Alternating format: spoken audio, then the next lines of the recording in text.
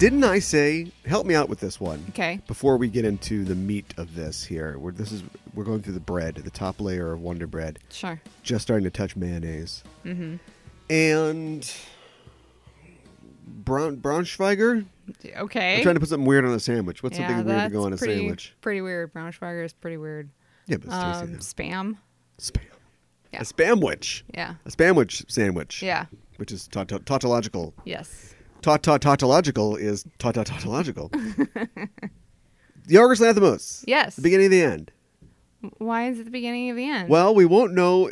Come on, you know my feelings about this. We won't know for another couple hours here, depending on how long the ceremony is. Mm-hmm. The Oscars are going on right now. We won't know for sure that he's won Best Picture, although I feel like it seems strong. Yeah.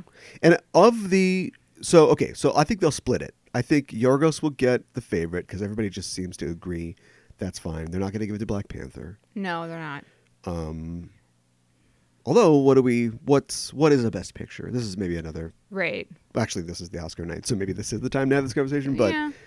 But I mean, successful, made a lot of money. Mm-hmm. They wanted to add a whole new category just so they could praise it. For the Black Panther, yeah. And I mean, it'll probably win soundtrack. But then again, here's the huge question of the night: does the Oscars completely screw over A Star Is Born? Because you've got a Best Actor who really. I think that he will. I'm not really blown away by Bradley Cooper as an actor, writer, or director. Right. But he's somebody who will definitely be back because of his ambition, if nothing else. Right. So, do you get him out of the way now and honor him for acting, directing, and the music, or do you give it to Cuarón, who has a big film himself, and I think is probably the odds-on favorite for director, favorite, which is the odds-on. I'm so nervous. I'm so nervous about this. Yeah. I'm not nervous at all. I don't About care. the Oscars? Okay. I'm just tired. The favorite, Best Picture, Yes. and then Black Panther soundtrack, because there's literally nothing else that it could win for with a straight face. Yeah. Is it up for special effects at all? Like, maybe it could win for that. It is not. Okay. All right. I don't know. I kind of feel like A Star Is Born is going to win for soundtrack. I just, that's kind of my gut feeling with Okay, that. so then it's skunked. Yeah. I kind of feel like Black Panther is going to get skunked, which is too bad because it is a really good film. But I kind of think A Star Is Born, if it's going to win anything, it's going to win soundtrack or like best song or something like that. And will it sound like this? Yes. Oh, okay. Yes, it will. So anyway, Yorgos Lanthimos, his next movie is going to be called Population 1280. What's it about? Gosh, I read the synopsis and I don't remember already, so that's really great. Isn't it kind of like sci-fi? It's a gritty, crime-heavy pulp. Oh. He's okay. going genre. Yeah. So, You can't go genre? You are your own genre. I know. He's a genre so weird. of films where people talk about watch bands Yes. for extended amounts of time. Yes. So what is it going to be now? What's his next film going to be? You mean? No, what's it? Big crime drama. Hold it right there. Yeah. I'm going to shoot you with this gun. It is my favorite gun. It holds 13 bullets and one in the chamber. I like your gun. Can I hold it? Not right now. I'm going to shoot you with it. It's the start of the finish.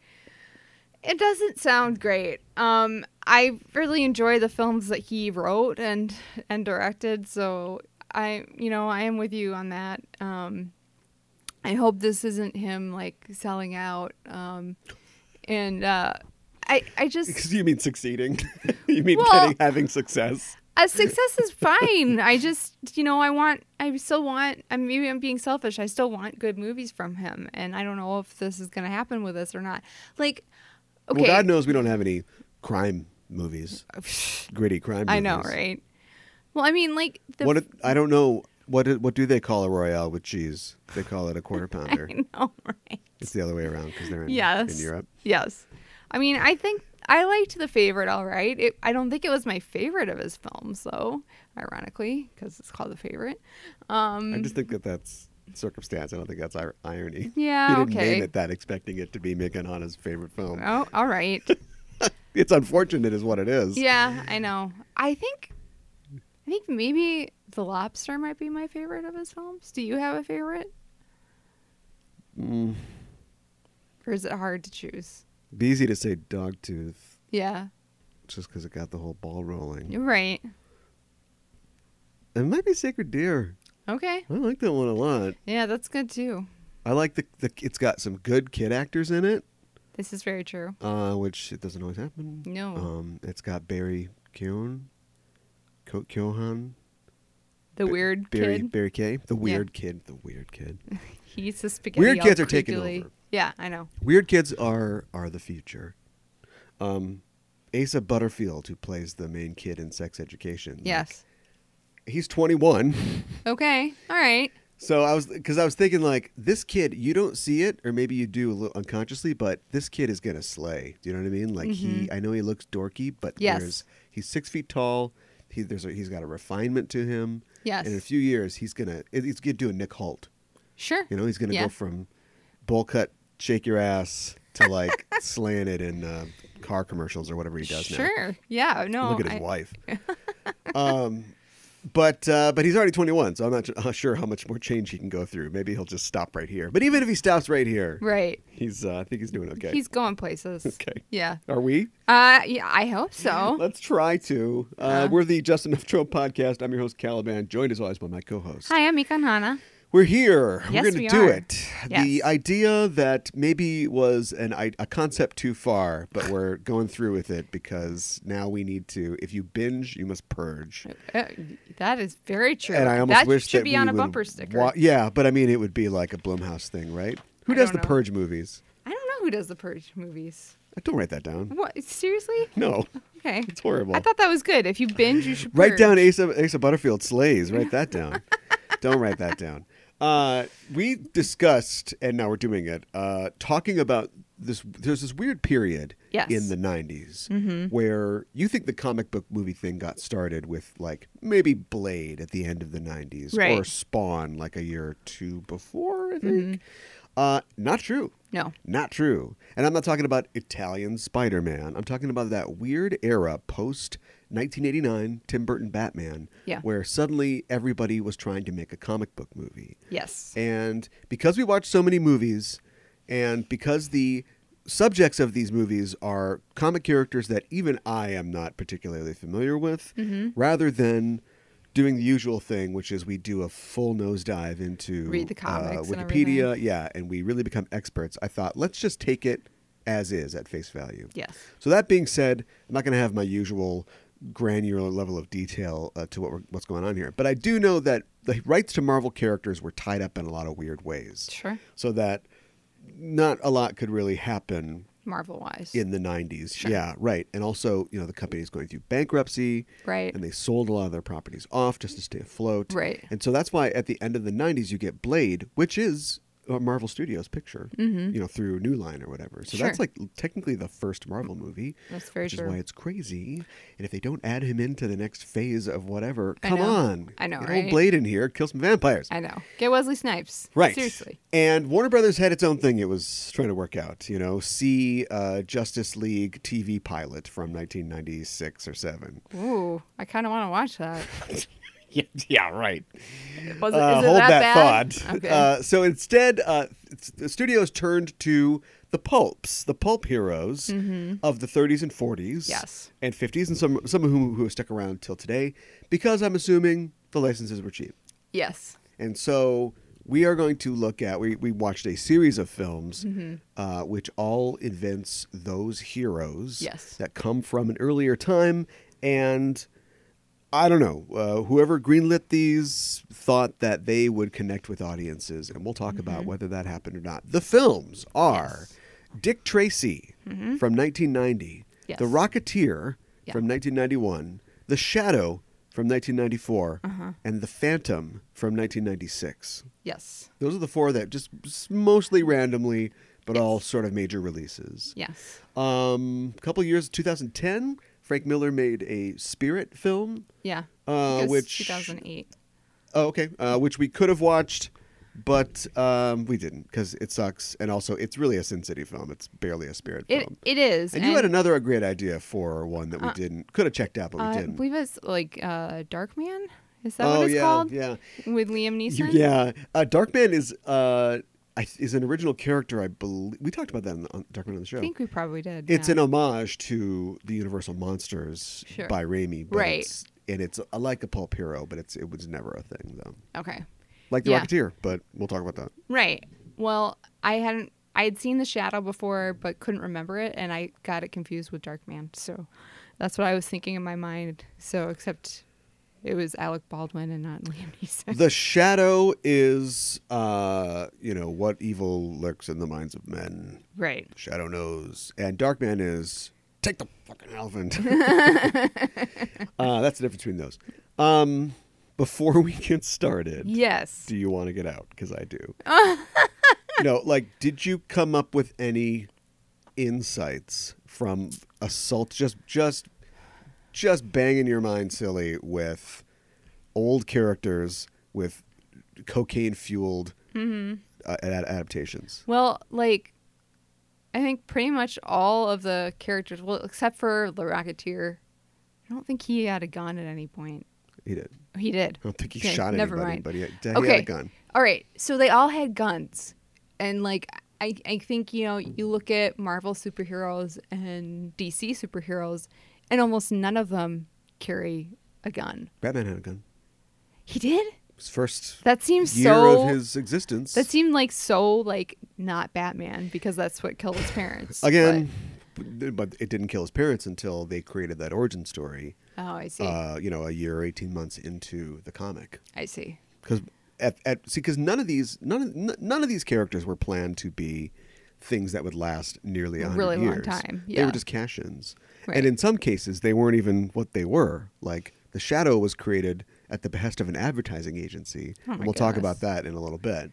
But, yeah, so, they just thought Pulp Hero has to have a kind of catchy name, have a distinctive look, but they all do the exact same thing. They all fight Chinese scientists Yes. who are trying to melt the city or something like that. Mm-hmm. And they brutally murder all the scientist henchmen, and then they kick Yes. the scientist off a wall and he falls to his death inside a fire or something Right. on a sinking ship. Yes. It's like when we read The Destroyer. Yeah. That's like The Destroyer. He's like, well, I'm a journalist, and I'm going to go find out what's happening in that World War II. Right. Whoa, the Nazis locked me up. Oh, you Right. ratsies, I'm going to put on a pair of striped pants and then just punch you all off of buildings and Yes. stuff. Yeah. Yes. That was it. No. So these that's guys are like, exactly right. they'll take a life. They don't care. Yeah, I know. I noticed that. The Museum of Natural History in New York is present in 2 of the 4 films. Well, So- but that's something else because remember, this is like it's not pre-sci-fi. Like sci-fi, arguably existed. Right. But our ideas and tropes of sci-fi weren't there. So this is about like adventure. This is about, we don't have Google Maps, so there could be hidden islands. The entire world Right. has not been charted. Right. And adventurers, like real life adventurers like, Stanley and things like that, like gave rise to novels like H. Rider Haggard's novels, Burroughs, Tarzan, Sure. that sort of stuff. Yeah. So there's still jungles and mystery and appropriation to be done. Right. No, that's very true. All white guys in fedoras, Yeah, I know. taking it all home. I know. Yeah. Yeah. So we'll talk about it. Okay. We'll do some news too. All right, let's hit that news quick. We talked more last week about how Battle Angel Alita, not Yes. its right name, but who cares? Right. Didn't do great, but it did okay. Right. Made $41.7 million, Mm-hmm. which is not good.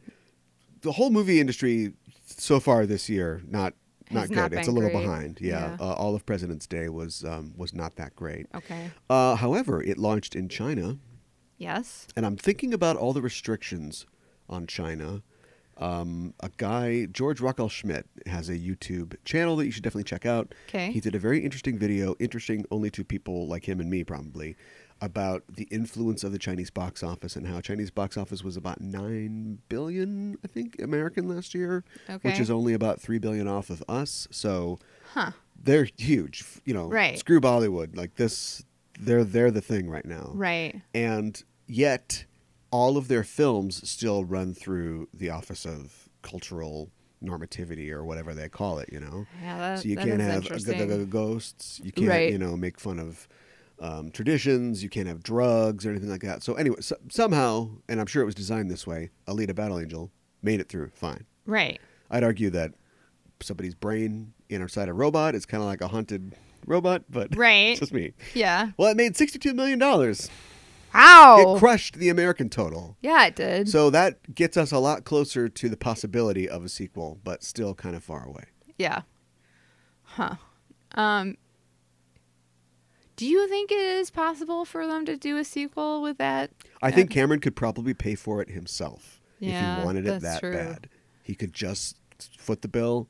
He could just work for free or something like that. They could. A lot of times when you're developing technology, it's more expensive. Once you've established developed it's it. cheap.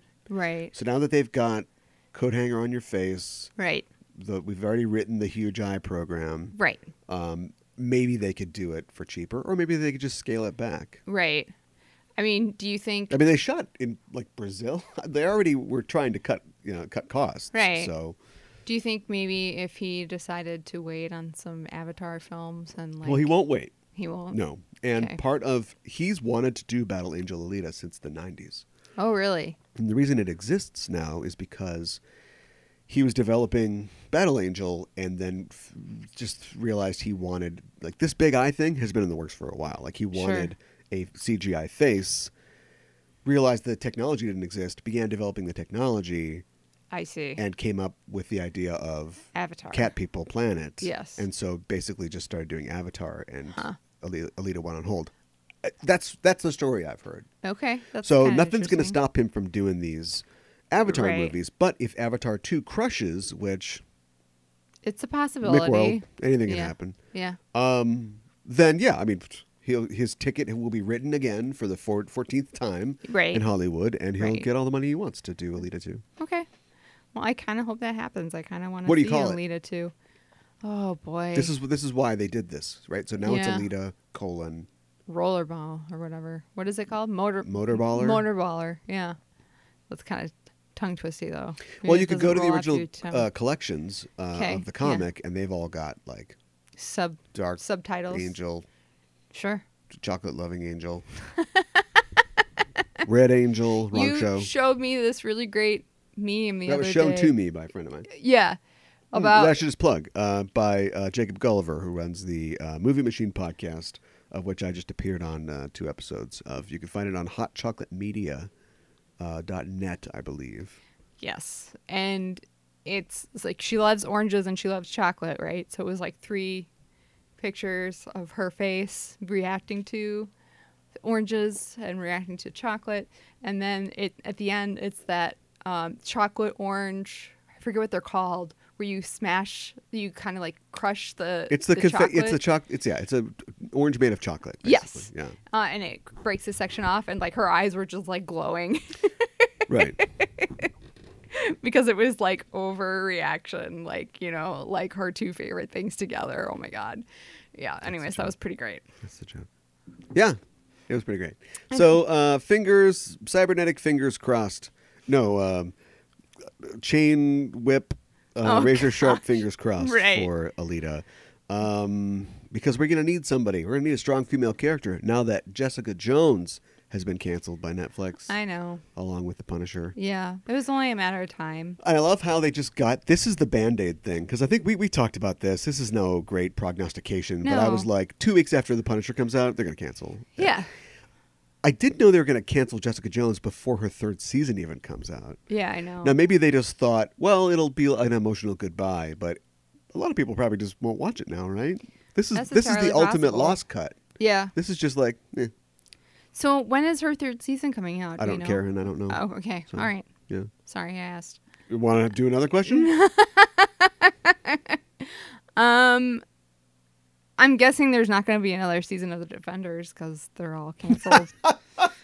So No. And search, Google a letter to Marvel television fans from Jeff Loeb. It's an open Okay. letter. Hope that it's still up. It's on Marvel.com. And it's basically him just doing the fakest, you know, everything's fine. We're fine. How are you? The house is on fire. It's characterized as a well done, everyone. We did it. We can shut it down now. We've Wow. accomplished our mission. okay. It's not bitter at all, and it's not thanks for screwing us over, Netflix, and it's not that. Not that. It's all Okay. everything is great here. Okay. I'm hungry, I'm dirty, I'm losing my mind. Right. Everything's fine. Yeah. Yeah. So check that out. Okay. How do we get that guy to retire? Jeff Loeb? Not great. No. He's not good at this. No. He's the Marvel TV guy, right? That's why he Yeah, that's why you wrote that letter. that letter. Yeah. Did he mention in that letter all the great Marvel shows that are coming up on Disney Plus? Because he really should have, because that would have been a positive note to leave off of. I don't know. I didn't read it. Hey, Okay. check this out. What? Remember The Storyteller? Yes, the Jim Henson Storyteller. How do you know that? I think I've watched like maybe a couple episodes. I think you made me watch a couple Oh. episodes. So the answer is me. That's how Yeah, you know that. I think I was too young to actually watch it when it came out. All right. Or either that, or All right, because I enough. don't have older siblings, I didn't have that to pass down to me. Fine. But there was a dog who is a puppet, right? Yes. Yes, and William Hurt in scarily accurate old age makeup, considering how he ended up looking. John Hurt, not William Hurt. John Hurt is the storyteller. Yes, And then his dog's like, "Oh, we're just gonna tell him a story." It's like, what? This dog talks? I know, right? What? And then it was just the craziest Yes. because they would take real life fairy tales and they Yes. wouldn't do, I don't know if it was a rights issue or just being original. They'd steer away from like grim stuff, but they'd have things that were, as far as I know, like actual fairy tales. Maybe they all were. I don't know, but some of them were really great. Like the gambler who gets the sack that he puts death in or whatever. Sure. You know what I mean? Like that's a good one. And then there's another one where there's the guy that turns into a swan or something. I thought it was a lady. I don't know. I remember that one too. But That some of must them were be just one of like, the ones that I what saw. is going on? I know. The Muppet Show, Yes. which was successful, right? Yes, Yeah, absolutely. okay. Yeah. And Sesame Street, Muppet Show, Farscape. Fraggle Rock. Don't forget Fraggle Rock. Not a success. You don't think so? No, every other Henson show, did they just go for it too hard or something like that? Guess. Because Storyteller, that every subsequent like reboot of the Muppet Show, Yeah.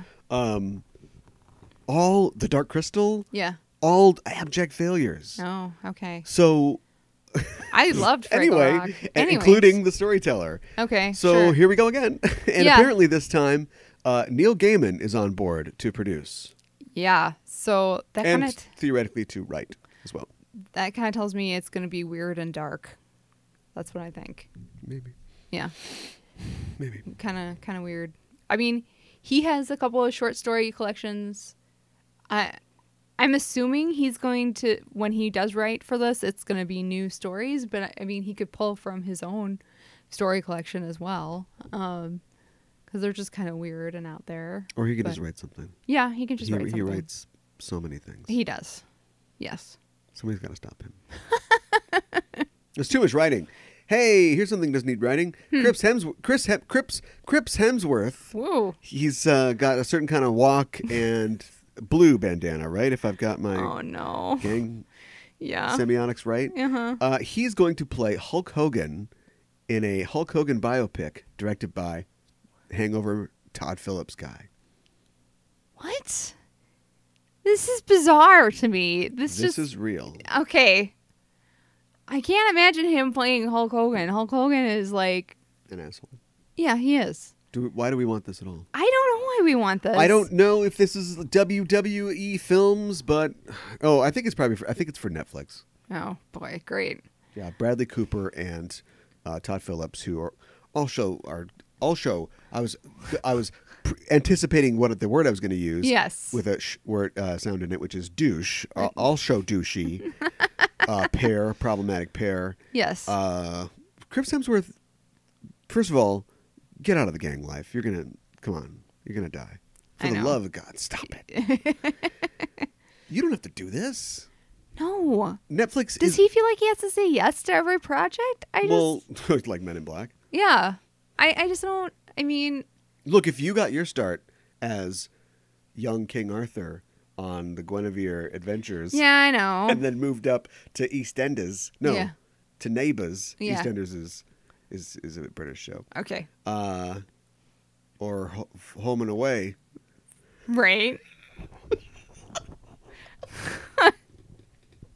Whichever soap opera. Water Rats. I gotcha. All right, okay. we're moving on. My knowledge of of Commonwealth soap operas remains Yes. unchallenged. Yeah. So anyway, I don't know, man. I don't know. Everybody is looking real uncomfortable, and unlike Samuel L. Jackson's character in The Spirit, have egg on their face Oh my god. because of this whole, like, we saw the Men in Black International trailer, and it did not look very good, but also it's like, you have a special set of skills. Part of I know. finding and tracking down African Americans. Oh, stop it. Yeah, and it's just like, well, I guess we're just gonna, at some point you go, I don't know what to do. Yeah. We spent $200 million on this. Right. We don't, first of all, we don't have a soul. We have no souls. Right. But we know that you won't spend money on us if we look like we don't have souls. And so we do things like cut, the scene with Olivia Munn and the guy who was a rapist or whatever from The Predator. Right. Right. But there's nothing, he's all over this Liam film. Neeson is, Like, he's yeah. the Rip Torn of this film. Right. So, You can't cut him out. no, not without delaying the film. Like reshooting. And this film that won't sort of thing. succeed at any other time other than summer or whenever it's coming out. Right. No, I agree with So you. there's like, we want to be woke, but we need money. Yeah. Yeah. And it's a little sweaty, to say the least. But I know like his time at Marvel is probably coming to an end fairly soon, but that doesn't mean you have to do everything that is like that your agent shows you or suggests for you. I just don't. I can't picture him as Hulk Hogan. I just can't. There's a wall there, and I also, like you said, I don't know why we want this, but What you gonna do, mate? I can see him as Jacko. who's Jacko? Don't worry about it. Okay.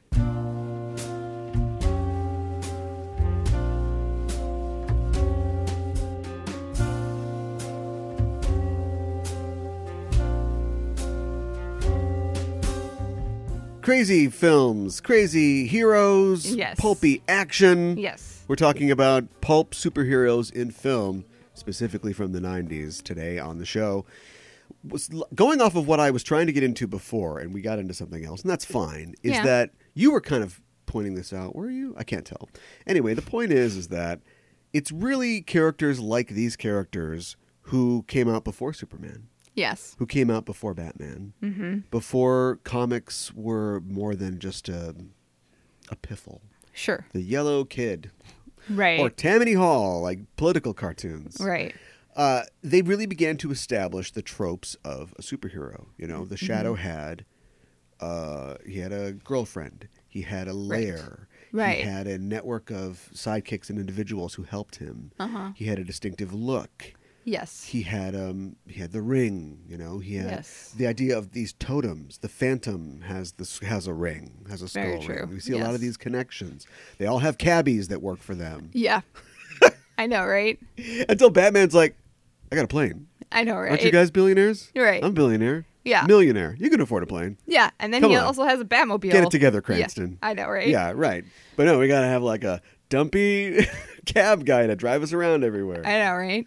Who we like pay in jewels, or we saved his life, so then he like owes us his life. So And part of this has to be there's an Atlas shruggedly kind of situation going on here. Your nation is in the throes of depression, and so they probably Right. want to read about somebody who's not touched by that. They want to read about a Playboy billionaire. They want to read about a Gatsby figure, Right. who also is at the same time going out at night and unilaterally solving the crime problem right, with the immigrants. I know. Look, I'll say this right now before we go on. Yeah. So many opportunities, Nazis notwithstanding, they have no Yes. nation. They are merely evil. Right. So many opportunities to have such backwards, like racial depictions in these films. Yes. And this is the 90s. People have crimped hair and they're starting to get woke, but Yes. they're not there yet. Yeah. And it, like, for instance, here, if a gay person was in any of these films, that would not have worked out.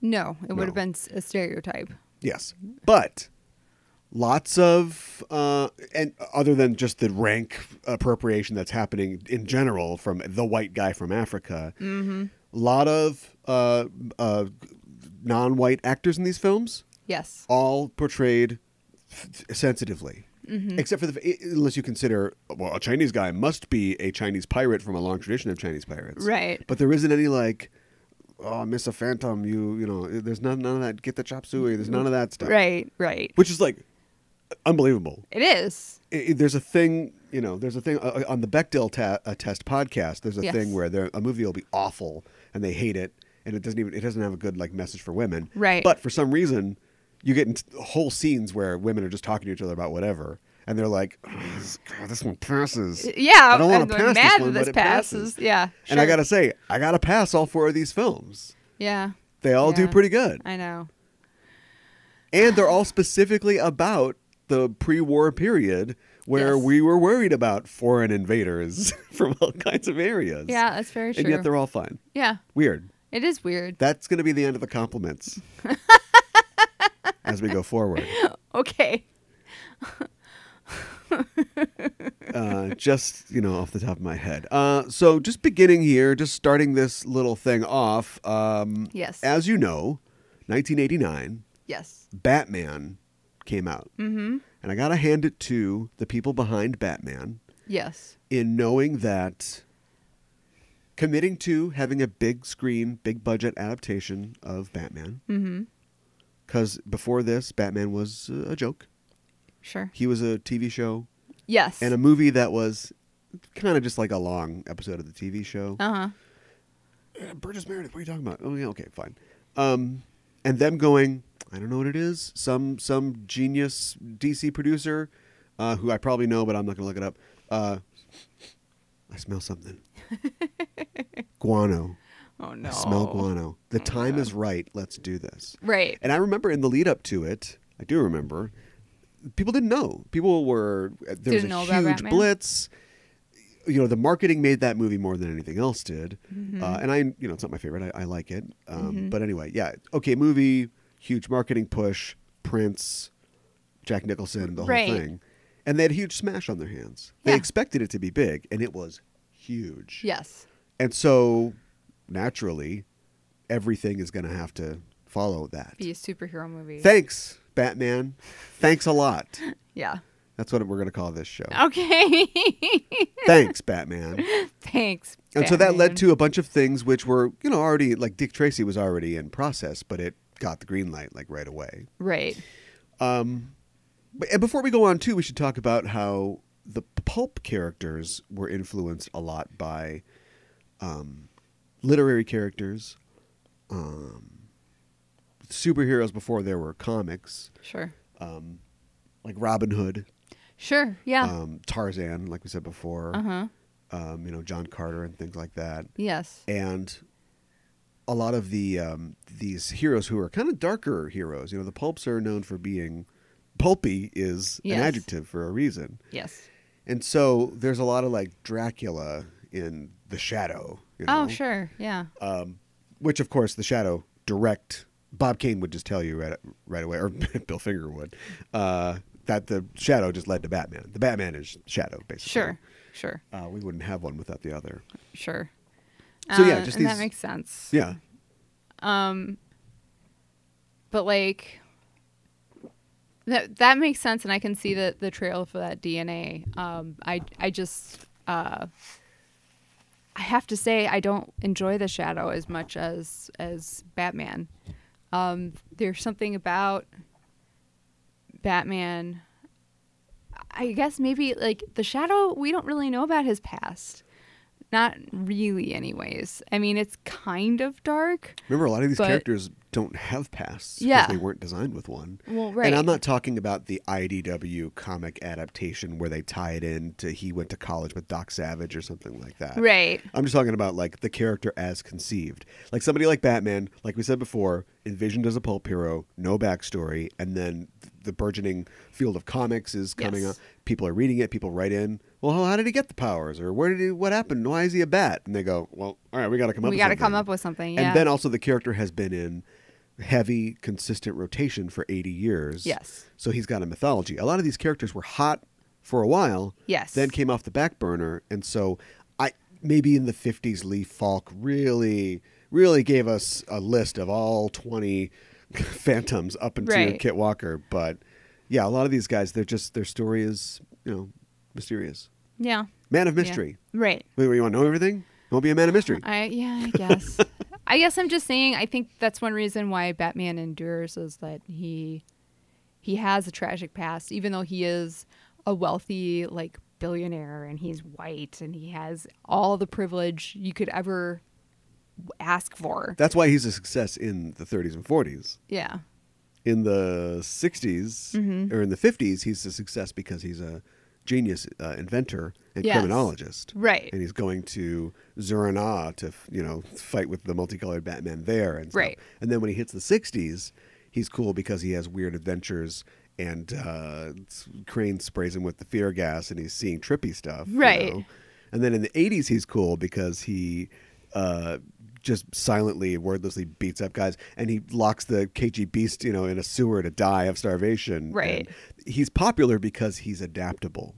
No, you're right. He's evolved over And the these guys years. all disappeared because shooting people in the face wasn't cool anymore. Right. Let's talk about our first guy. Okay. We're talking about the movie Dick Tracy from 1990. Yes. Which is an Amblin. No, excuse me. It is of course, a Touchstone picture, which is Disney, basically. Buena Vista Yes. Pictures. It's their quote-unquote adult line. Yeah, it's pretty dark for Disney. Yeah. I'd say. Of course, Dick Tracy is a character that was created by Chester Gould in 1931, and he would continue to write and draw the strip Dick Tracy for most of that decade. And, of course, it was taken up by other people. Waned in popularity, but always was known as Dick Tracy protects Center City or whatever, from Flat Top. Right. And The Brow. And Big Boy Caprice. Right. And Prune Face. Yes. And a cavalcade of villains who are defined mainly by their weird facial features. I know. Yes, absolutely. Yeah. So I got a question for you. Was it almost always like a strip in like the newspaper, or was it ever like a full blown comic? I'm sure at some point it has become a full-blown comic, but it Okay. was mainly a newspaper strip. Okay. And then, of course, like a lot of the things at that time, became very popular, became a radio show, became Sure. a series of films. Just assume that Okay. for all of these characters going forward. Okay. But we're just kind of talking about these modern movies. It's very colorful. That was always a part of it, yes. And Tracy. I mean Beatty. Beatty always wanted to do that. Okay, sure. He had optioned this or had been looking to make it since the early 80s, basically. Okay, sure. Like after, I don't know, I'm sure I could, once again, didn't research a whole lot, but I'm sure that he's just always loved the character. He should. He was around to read it when he was a little kid. Right. He's an old man. Warren Beatty is old. But yeah, as soon as he came off of Bonnie and Clyde, he's like, Dick Tracy, that's my next picture. Right. And so it got shopped around for a long time, and it was at, I think, Universal for a while. At one point, they wanted Walter Hill to come on. I don't know who that is. You just pretend like you do. Okay. You've seen The Warriors. Walter Hill. I don't remember. All right. Anyway, she's kidding everybody. She knows who Walter Hill is. And Walter Hill wanted to make it. Let's do. I want to do a serious thing. This is going to be. Oh, I see. Yeah. Guy can have a prune face or whatever, but this is going to be like violent. It's going to be like a crime film. Okay, right. And like Beatty was mobs like, and no, stuff. no, I want day glow. I want 4-color, like a moving newspaper strip. Right. And so that won out. They were looking at Clint Eastwood to be the title character for a while. Oh, wow. And Spielberg was attached at one point, and it feels very Spielberg. It does. But yeah, eventually it just came down to Warren Beatty's like, well, I guess I'll do it. What a fateful decision that was. Yeah, Who I know. knows what a good Dick Tracy film might have been like. Yeah, I 'Cause know. We didn't get one here. No. What happens in the movie? Well, Dick Tracy is a cop. He's a cop. Yeah. And he kind of has like some personal vendettas against some of these. He's a bad cop. Yeah, some of these. Both in terms of execution and like his morality. He is not a good cop. Against some of these mob characters, especially like Big Boy, he like is obsessed with getting Big Boy off the street. Right, which up to this point, and it is like a quote unquote kids movie, kind of. We don't know the details of anything. We know that they run the rackets. Yes. And we see in a series of montages that many old news vendors have their 45 cents taken from them. Right. By Flat Top and the thugs. Right. But we don't know anything about Big Boy or what he does, what his business is. Right. And and as the movie opens, he's knocking off Lips Manalus. Yes. To take his business because, and people like make a joke like, so Lips Manalus owns this club. Well, you want to be in show business?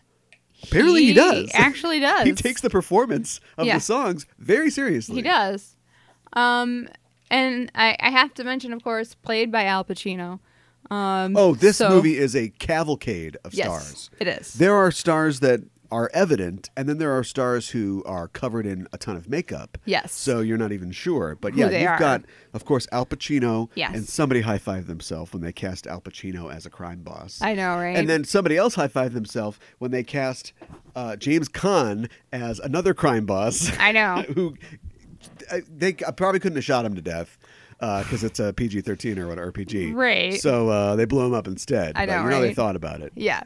Oh, he didn't make it to the toll booth, or just something like that. We get it. Yes. And of course, Dustin Hoffman is in it. Yes, he plays Mumbles. Yeah. Who else? Paul Sorvino plays Lips Manalus. Mandy Patinkin. Mandy Patinkin plays 88 Keys, the piano player. Yeah, he actually has like a role of some substance. Yes, he does. Do you think he actually plays piano? He sword fights with his left hand. He does everything. All right. Yeah, he's an asshole. Is he really? Well, that's what I hear. Oh, it's too bad. It's that sort of in the same way that like Brent Spiner was an asshole. Yeah. He's just like, I'm a professional and I take things seriously. And it's like, yeah, but if you just cracked up with the cast in between takes, that'd probably be fine too. Right? Yeah, right. We'd still believe you were an android. Right, exactly. I'm making a lot of assumptions about Brent Spiner. I'm sure he's real nice. Well. But anyway, when you bring him a picture of Darth Vader, he'll sign it. But I bet the first couple times that happened, he got real mad. Yeah. And then he realized that he couldn't make any money if he got mad at people. Right. Yes. Kathy Bates is in it. Now, Kathy Bates was still kind of up and coming, but she did win an Oscar in this year. Yeah. Playing opposite James Caan. Yes. In a movie called Misery. Yes. So her playing the stenographer who has like one line. I know. A lot of very famous actors were in this for fun, I guess. I know, right? Just for fun? Yeah. And of course, Madonna plays Breathless, so we gotta mention that. What's the story?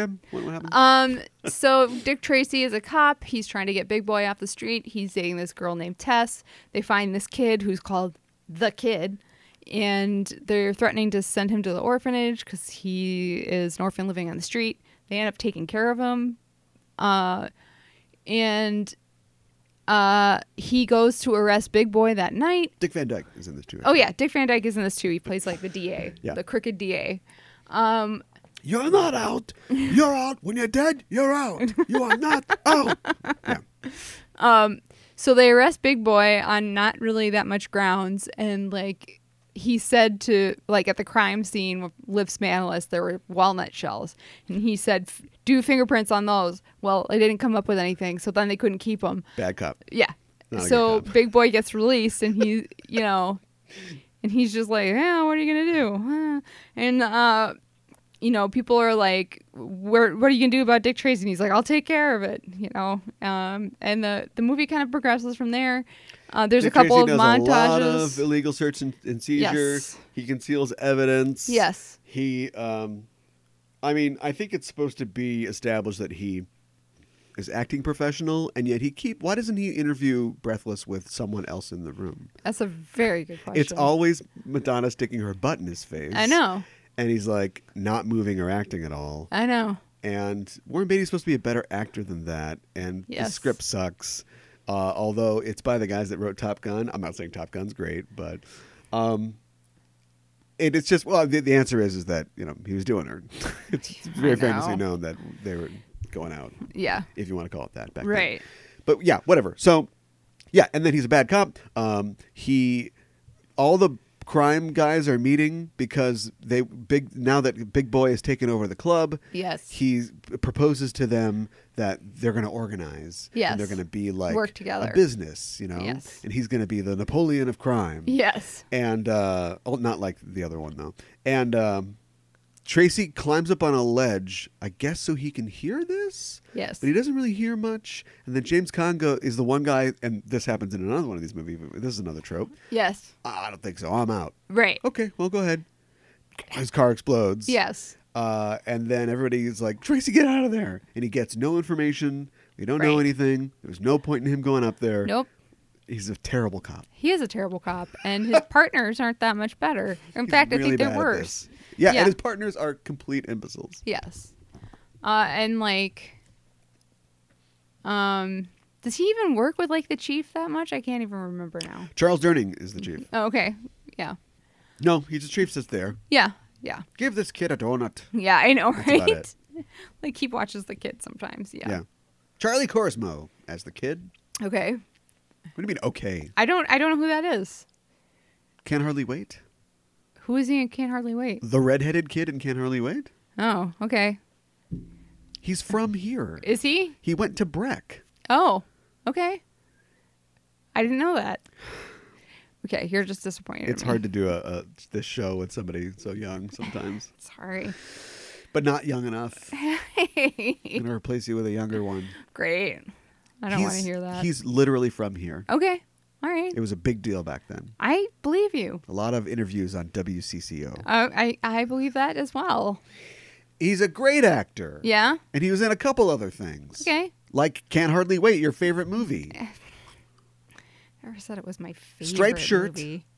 Red hair. Uh-huh. At the beginning, they're talking about the plan. They got to go into this party, right? Right. And he's like, "Okay, you're Boba Fett. You're Grand Moff Tarkin." And his friends are like, "I don't want to be Grand Moff Tarkin. I want to be Boba Fett." Okay, you're both Kiss dolls. Remember that? It's Can't Hardly Wait. Oh, it's been a long time since I've seen that movie. Finish the plot. Okay. I think that's pretty much Oh, now you it. want to sketch it? yeah. What about the part where a mysterious character with no face Oh, yeah. approaches Big Boy through 88 and says, Yes. "You want this You can't kill Tracy because you're the number one suspect. Right. But you want this Tracy problem taken care of. I I can do it help for you. Yes. And eventually he has to, over the series, a series of montages, we find out that things aren't going well for the Caprice crime dynasty. Right. And so he agrees to it. It's telling that the best storytelling takes place In the in those montages. Yeah. The story moves the fastest and the cleanest in those montages. I would agree with Everything that. else is just like, so you had a certain amount of times that we decided that Breathless is going to stick her butt in Tracy's face. Right. And then eventually that's going to push Tess over the edge. Right. I know.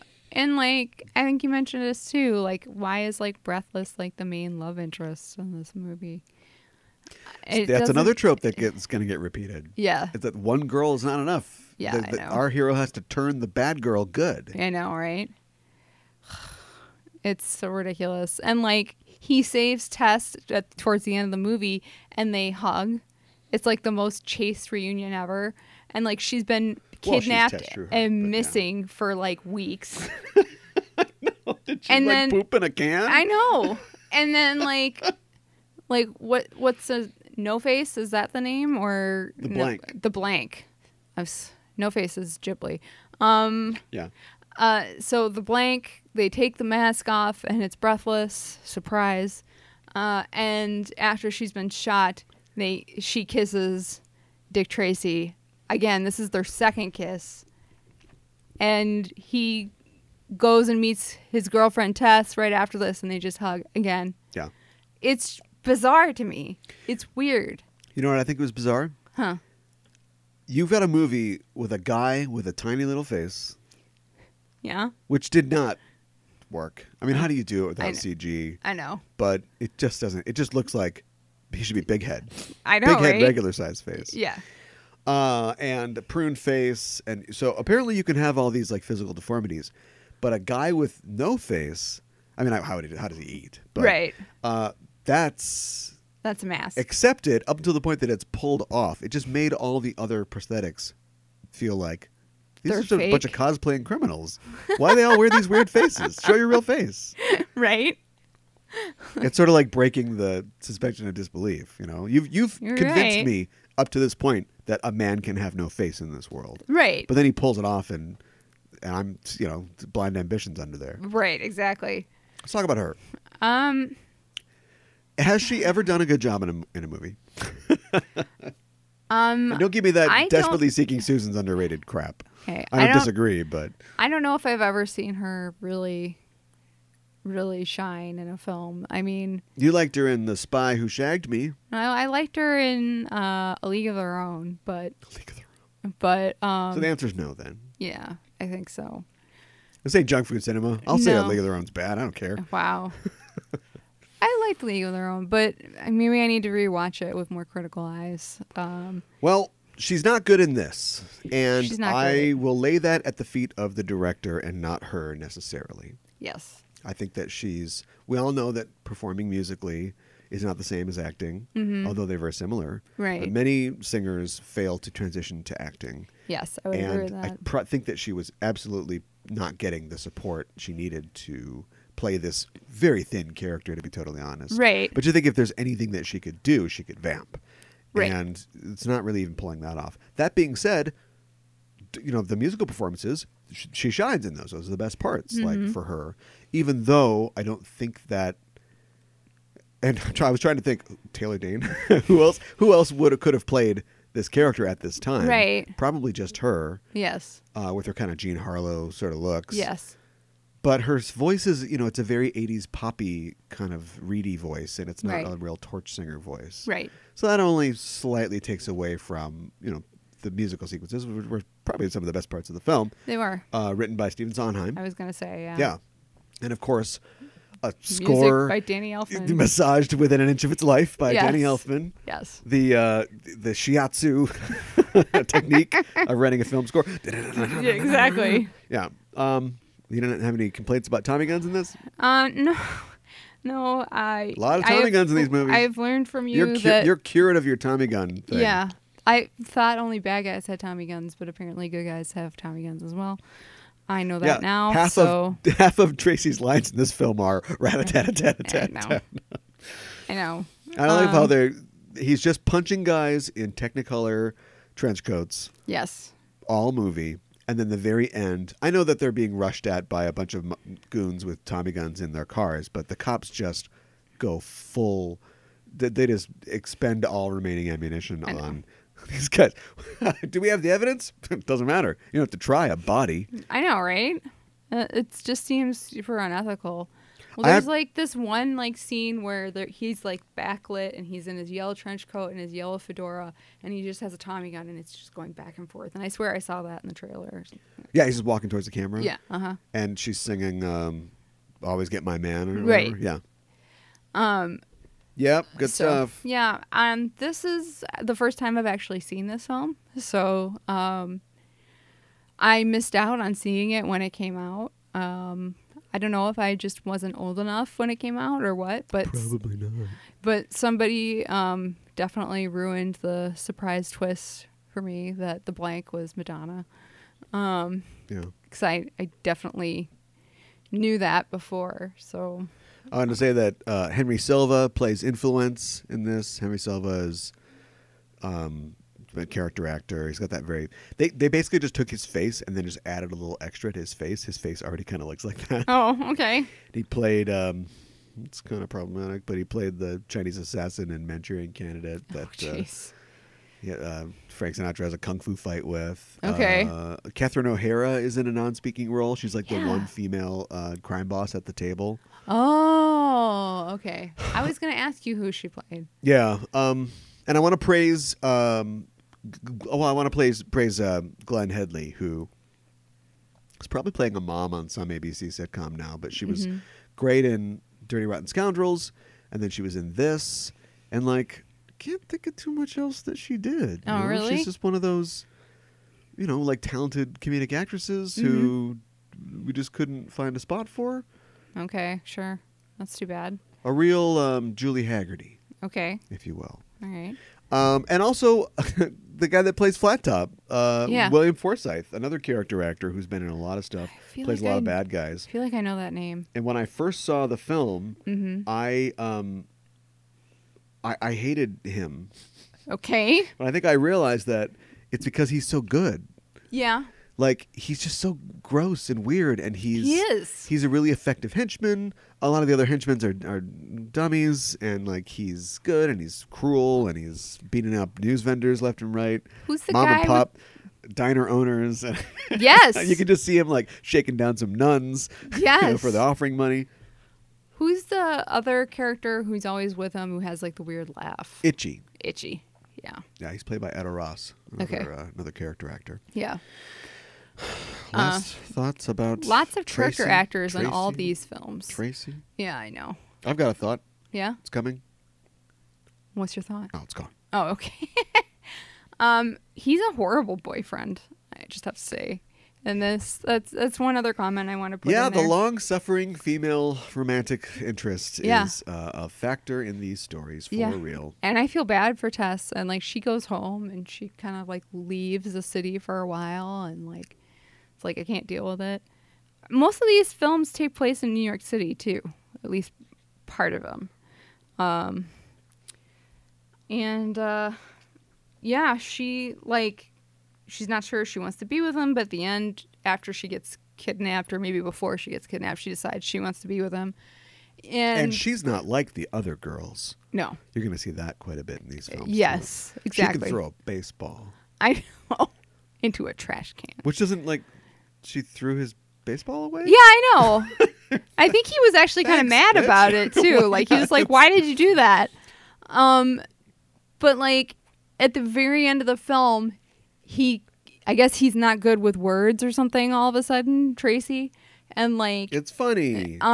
he like throws her the ring. He is good at murdering people. Yeah, I know. So Yeah, he throws her the ring. yeah, How romantic. it's so romantic. Oh. We're not going to keep track of these at all, but if you had to give it a rating, what would you rate it? Out of 5, I think I'd give it a 3. I'd give It'd it. be nice. That is being nice. Yeah. I'd give it 2 Eat Lead Tracy's written on the wall in bullet holes. Yes, at the beginning of the film. Yeah. There was a way back on the old Late Night with David Letterman. They did a sketch where Biff, the stage manager Biff, was he became a superhero.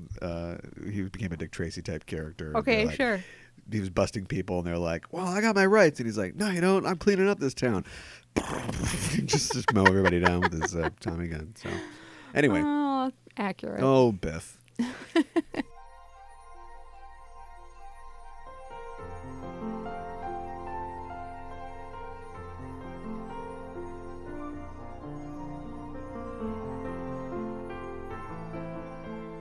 Well, let's move on from there to The Rocketeer, which All is right. kind of a standout in this because it is not technically from that era. It was That's created true. in the 1982 Yeah. to evoke the feeling of the Saturday matinee An heroes. homage, It if is you an will. homage. Yes. That's right. It was created by Dave Stevens. Not Dan Stevens of, what's it called? Right. Legion. Yes, thank you. Yeah. Legion and Downton Abbey. Yeah. Yes. He's been called Dave before. Yeah, I'm bet. sure. Yeah, and it was with Pacific Comics, and Okay. he is well. You tell me what happens in this film. Well, the Rocketeer is a pilot. He's kind of a I don't know. Stunt show pilot. Yeah. Don't worry, folks. It's all part of the show. What did you call it again? A stunt pilot? A stunt pilot, yeah. And he's kind of a hotshot. And he has a girlfriend who was played by Jennifer Connelly. And he's got a mentor who also works at the airfield, and they live together. So I don't really know exactly what their Played living by Alan arrangement. Arkin. Yeah, played by Alan Arkin. So I kind of feel like Alan Arkin's like his mentor. So, but he's not his real dad. You're So not my real dad. yeah, but it's like they have that kind of relationship almost. And yeah, most of the film takes place either at the, I mean, would you call it an airport?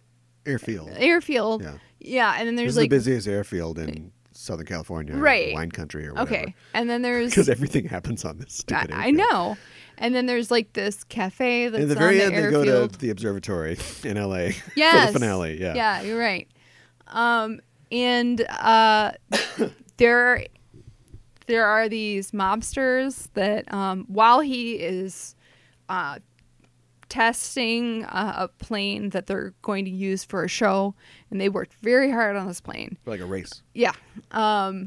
There are a couple of mobsters that are chasing each other and shooting at each other.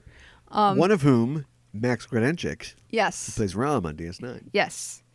And they shoot at his plane because it's like they don't want any witnesses, that sort of thing. Is that what it is? I think so. Why are they Although it's flying not over a very police chase in the first place? I don't know. But Ram has stolen something, and he enough. doesn't even Good know enough. what it is. Yeah. And he hides it in a plane. As you do. As you do. And then his car explodes. Well, later, what is the Rocketeer's name again? I don't even remember. Cliff Secord. Thank you. Cliff Secord.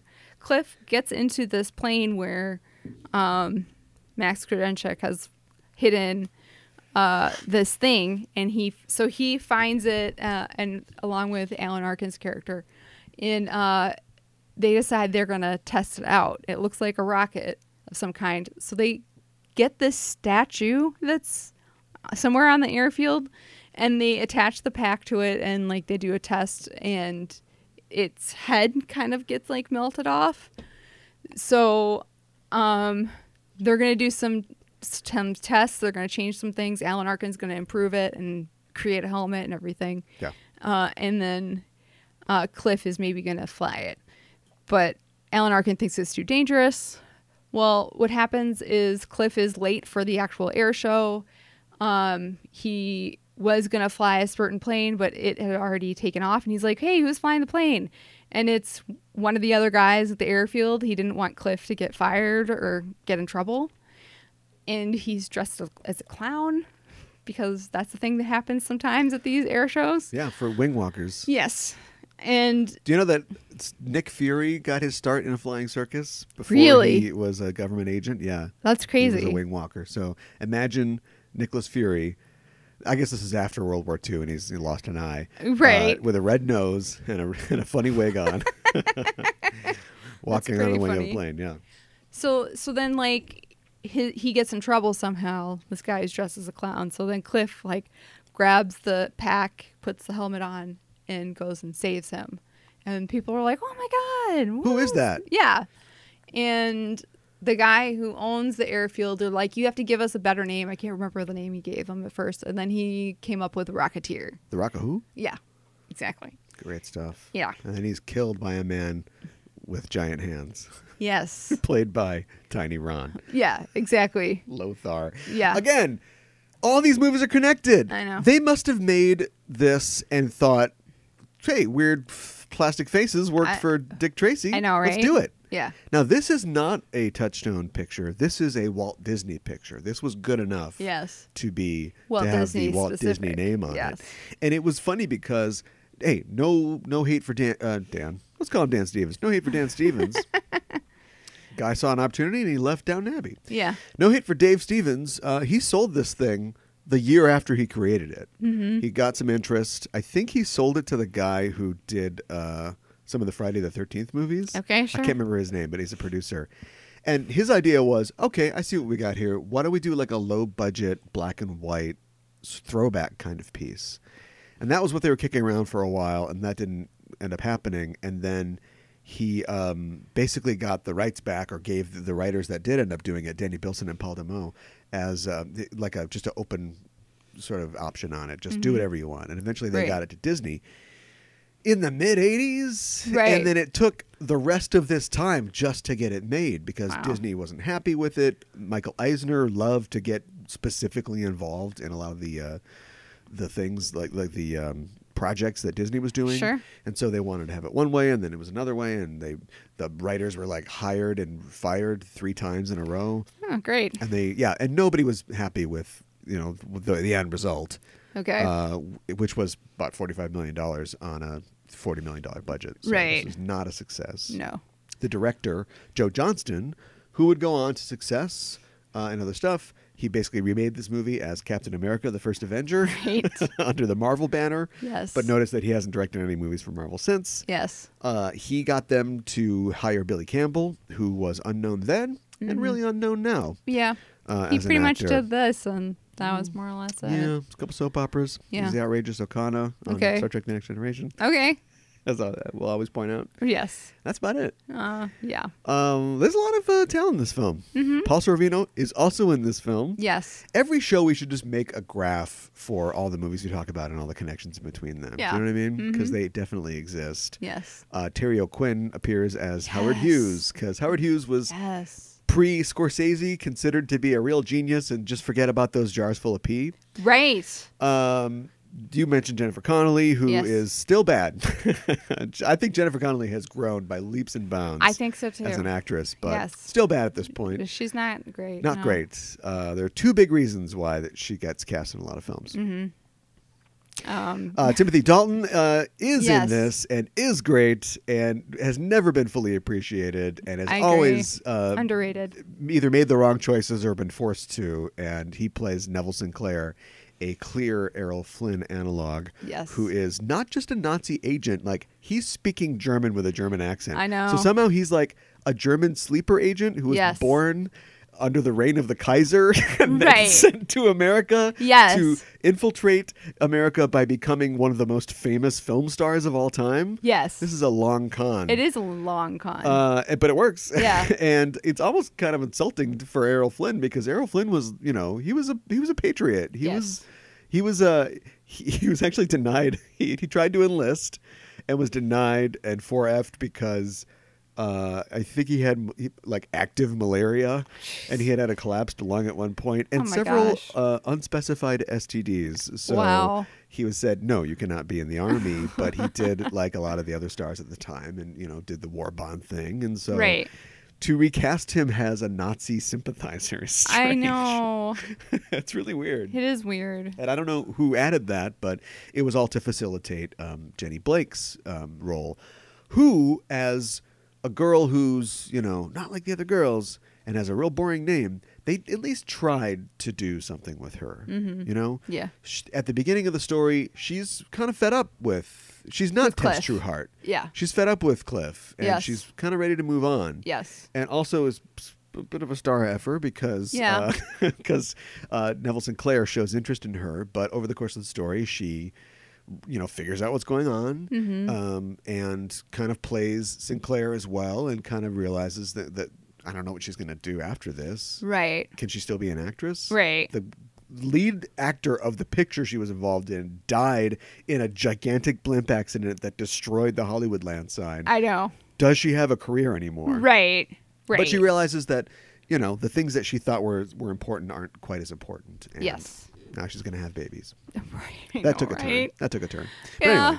anyway. There is a club in this movie as well. Neville Sinclair takes Jenny there. Yeah, owned by Eddie Valentine, played by Paul Sorvino, Yes. who is a gangster. Yes. But a he's an patriot. American. That's right. It's like, I sell drugs to black people because they're animals. It's from Godfather. And I run the rackets and the girls. But I'll tell you one thing I'm not, and that's a fascist stooge. Yeah, I know, right? Give me that Tommy gun. I know. USA. USA. And I can't remember. The singer was somebody well-known. Melora Hardin. Yeah. Jan from The Office. Yes. She's another one who is, she's beautiful, she's really funny, and she can do drama, and she just never really. There's probably some Clicked. big role that I'm forgetting, but she's Yeah. never really broke out. Yeah. But she gets to lip sync in this. Yes, she does. like the Rocketeer is always sticking gum on his plane, so they stick gum on his rocket pack. Who owns Beeman's gum? Is Beeman still a I brand? know. Because I don't know. somebody wanted to force Beeman's gum into every scene in this film. I know. Did we even get to the end of the plot? Um. Anyway, Neville Sinclair is a Nazi. Wants the rocket. He wants the rocket invented by Howard Hughes so Yes. he can make Nazi rocket troopers. Yes. It's all basically just a spin on like the old Commander Cody serials or whatever. Mm-hmm. You know what I mean? Yeah, and then Cliff Secord foils his plot by never firing a shot, really, Yes. running into a lot of things, almost getting stabbed by a map compass. Yes. Which led to my great ad lib. No, have some compassion. Yes. Which you laugh at now because we're on air, but you just deaded me Sorry. when we were watching the film. Yes. Yeah, and like Neville Sinclair and like his huge henchman, what was his name? Lothar. Yeah. Get killed from the blimp and everything, and they somehow they jump onto a plane? How do they get rescued again? They're running on the top of the thing, and then Yes. Howard Hughes flies in with his experimental plane Right. and picks them up Right. because that's a thing. Yeah. And the whole thing looks like 2 cents.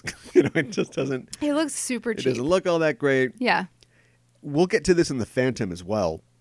There was now it's all CGI, but there was a thing back then where it's like, this is a crap picture with a low budget, but we are going to make a man hang from a plane. We're going to do that. Yeah. And if we do that, people will shit themselves. Mm-hmm. Will we? I know. We did not. No. Oh, I should have said that. I can't remember how much it was made for, but Dick Tracy made like about $130 million, I think, at the U.S. box office, Okay. which $1990. That's a lot of money. It's not bad at Yeah, all. But Yeah. no sequel. Yeah. I know. So we've got kind of evolving out of the worthless girlfriend thing, but not much. Right. We've got a goofy dude who's unassuming. Yes. Unlike the other characters that we're going to talk about, no real agenda to fight crime is kind of thrown No. into it. Yeah. Kind of becomes a And I hero. never read the comic, but presumably he, finds more of a purpose in heroism rather Right. than just, well, I'm just caught up in this. I'm a good guy. He seems like kind of a loser. Yeah. I don't know how old he's supposed to be, but like his parents are dead. I think his dad was a flying ace or whatever, and so everybody in the town seems to kind of take care of him. Yes. But they never really like steer into that too much No. because I don't know. You don't want a real depressing loser to be the hero The of your hero? Disney movie, Yeah. which would have been interesting. Right. But yeah, they didn't want to go down that road. Yeah. Yeah. I remember seeing this and liking this a lot as a young kid. Yeah. But, it was before I looked at it with like discerning eyes and stuff like that, and like Oh, those discerning eyes. I know. Always let me down. But it's not as good as I remembered it being. And I do like that Jenny is not helpless, and she she hits Neville Sinclair in the head and stuff like that after he kind of kidnaps her. He absolutely kidnapped Yeah. her. But then he puts his talent is acting Yes. and convincing people. Yes. So he basically he kind of threatens, but he bullies, Eddie Valentine, this crime boss. Yes. Eddie Valentine, isn't that Bob Hoskins' character from Roger Rabbit? I don't know. That's a good question. Yeah. I mean, Roger Rabbit is another film that could maybe fit into It's not this. a pulp thing, Okay. and it was a book. It wasn't ever a A comic book. strip or whatever. Okay. But yeah, I guess if we're doing the Rocketeer, and so he browbeats some gangsters who could probably just shoot him. He kidnaps a woman, but Yes. then flips it into, I'm trying to help you, and your beauty is that eyebrow's got me, and so yeah, I just that's his strength. That's Yes. what he's doing. Then he has a fist fight with a Rocket Man at the end, but Right. with his German ninja commandos who come out of. We're in the middle of Los Angeles. I know. It's bad enough that this guy has inserted himself into the Hollywood machine for, I'm assuming, 20 years. Right. But why do that when you can have ninja Nazis appear out of I nowhere? know. Just do that. I know. It's so crazy. you literally are like, what is happening? Why are there so many people all of a sudden? Yeah. So Did the Matrix change everything as far as kung fu goes? Because I know we had kung fu before Maybe. that, but just all this Dick Tracy. There's no fight choreography. No. There's no like. I feel like the Matrix and like John Woo. Right. Before Yeah. that really upped the ante in terms of like if you're gonna have a Captain America movie, then you plot the action sequences like before anything else. Right. So Cap's gonna throw his shield, it's gonna bounce off a guy's head, he's gonna kick a truck and that's gonna knock a guy over. He's gonna Right. catch his shield, flip over another guy. The bullets are gonna ricochet, hit something else. Yes. He's gonna pick up a table leg, or he's gonna throw a knife into a guy's hand, Right. kick a guy off a ship. Like Yes. all that stuff is planned, and this is just Cliff Secord. Like, don't worry, I got this. Flies in. All right, let her go. Take off the rocket pack. Okay. I There's know. like no fight. There's like nothing. It's I know. Just, It's it really kinda- makes the compass scene stand out a lot more. It really makes it very, very pivotal Jeez. and very ripe for parody. All right. All right, well, rate it. I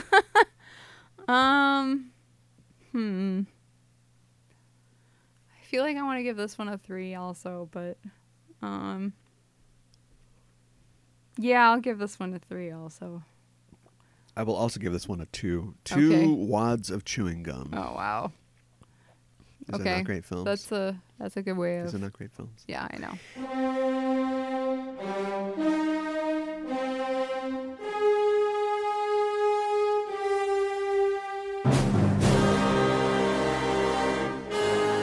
Let's move on to 1994's The Shadow. Yes. Now, here comes that weird story about The Shadow, and I'm going to get this wrong. Okay. But there was a detective story magazine. It was called Sure. Detective Story Magazine. This is in like the very early 30s. And they had these hard-boiled tales, because Dashiell Hammett was in the 20s and stuff like that. It was all this like pre-war or like interwar period stuff, Gunsels and dames and private dicks and that sort of thing. Sure. And so they, ran those kind of stories, but they were flagging and they hired like an advertising agency Okay. to come up with a character that could help bolster their sales. Okay. And so they came up with this character, the Shadow, Okay. who was basically only like the narrator. Like he was like the Rod Serling of these detective stories. Okay. So he'd be like, you want to know about crime? I'll tell you about crime. Right. Picture a man, Eddie Paskey. He was a small-time hood or whatever. Right. And the end of it was always, the weed of crime bears bitter fruit. Sure. Who knows what evil lurks in the minds of men? The Shadow knows, that kind of thing. Okay, sure. And the character went on to be like a radio show and became so popular it killed the magazine because people Wow. wouldn't go to the newsstand and go, give me that detective story magazine. They go, give me that Shadow magazine. And Yeah. they're like, there is no Shadow. I don't know what you're talking about. That's not real. Right. So they had to like back form all of this into a character that could then go into a magazine Wow. called The Shadow. And now that he has become an active character, they have to come up with a design. So they come up with this design. He's got the hat, he's got the scarf and Yes. everything. And an author named Walter B. Gibson wrote the first stories about the Shadow. Okay. So the Shadow it kind of conflicts because, like Superman, Kryptonite was invented for the radio show. Right. Perry White was invented for the radio show. Sure. Like all this stuff. A lot of his origin came from the radio show and got grafted onto his pulp origin. Sure. So he's originally Kent Allard, Okay. a World War I like flying ace Sure. who explores the Orient and learns the secrets of the Orient. Uh-huh. Ancient Chinese secret, huh? Right. And at first he comes back and he fights crime as the Shadow, but at first he finds this playboy named Lamont Cranston and steals his identity Okay. because it affords him the opportunity to move about. It's really complicated. So Lamont Cranston is like a playboy who leaves the country often. So when he's out of the country, Kent Allard pretends to be Lamont Cranston. And when Cranston finds out, he Weird. basically threatens Cranston. He's like, you're going to let me keep doing this or I'm going to, I don't know, tell people you're a commie or something like that. Okay. And later on, that kind of got dropped, and he is just Lamont Cranston. Okay. Weird. Yeah. So he's a billionaire Stop me if you've heard this one. He's a billionaire playboy Yep. who goes out at night Yep. and scares criminals. Yep. Heard that? Yes, I Yeah. have. Yeah, Zorro, exactly. Right. Zorro. Right. Not Batman at all. Yeah. Yeah. What happens specifically in this dumb movie? Well, so in this movie, it's not really clear how he ended up in Tibet, or It is. is Or it? it's not. Because he So I haven't read 90 Years of Shadow Stories, Right. but I think a lot of this is embellished for the film. okay. But it's not clear. I think at some point in the Shadow's history, it's said that he crashes, like his plane crashes in the east. Sure. It's a real Doctor Strange situation. Uh-huh. Ooh, something else I can steal. Right. And so that's how he gets there. But the movie has it that, there's a reason that he knows what evil lurks in the hearts of men. It's because he was evil. Yeah. And so, like, at the beginning, he's, like, controlling this opium ring. And He's a white Fu Manchu, basically. yes, he's got the long fingernails. He's kind of weird. He's feeding, Howard Hughes, Yeah. long fingernails. Yeah, It's all he's- connected. Graph. Yeah. Graph. He's feeding a dog some weird food underneath the table. And they bring... the details. I know. They bring this guy in, like his henchmen do, and he wants to kill him for some reason. I didn't really catch why. But this guy, like, threatens to kill this other guy who is like Lamont Cranston's like, you've been a really great friend. You're like a father to me. And he's like, thank you. Oh, and his then name is Yinko. It's not Lamont Cranston. oh, well. He's Yinko. Yinko. And then he says to the other guys, shoot through him. And Yes. so, Like my business mentor, Jack Welch, would say. right. Shoot through him. Lemon. Yeah. So he shoots through them. He gets kidnapped by, well, The minions of the Ancient One. Are yeah, basically, exactly. Yeah. And like the Ancient One or whatever, he's all like, I'm going to train you and blah, blah, blah. I am a young boy or whatever. Yes. That means I'm old. Right. And he's kind of mysterious and he like can teleport himself and all this stuff. Yeah. He has the ability to cloud the minds of men. Yes. And he is going to impart that ability to the Shadow. Yes. In exchange for the Shadow renouncing his evil ways. Yes. And becoming the Shadow. Yeah. And then it goes to 7 years later in New York. Yes. That's how the movie starts. And he is beating up on some gangsters. One in particular who has committed murder. He's like, you're going to turn yourself in. And he doesn't really show himself. He's kind of a shadow, if you will. Cement overshoes is Yes. something else that goes on the graph. Yes. Now I gotta make this graph. I know. Hurry, let's make this show shorter so I have less to listen to. Okay. So he does Where that. does Margot Lane come in? Margot Lane comes in when he goes to the club in this movie where there is another torch singer singing. Yes. And he's meeting his uncle, who is the chief of police. Yes. That's from the comics. Yeah. And Oh, I should mention the Shadow also radio plays, played by Orson Welles for a while. Oh, really?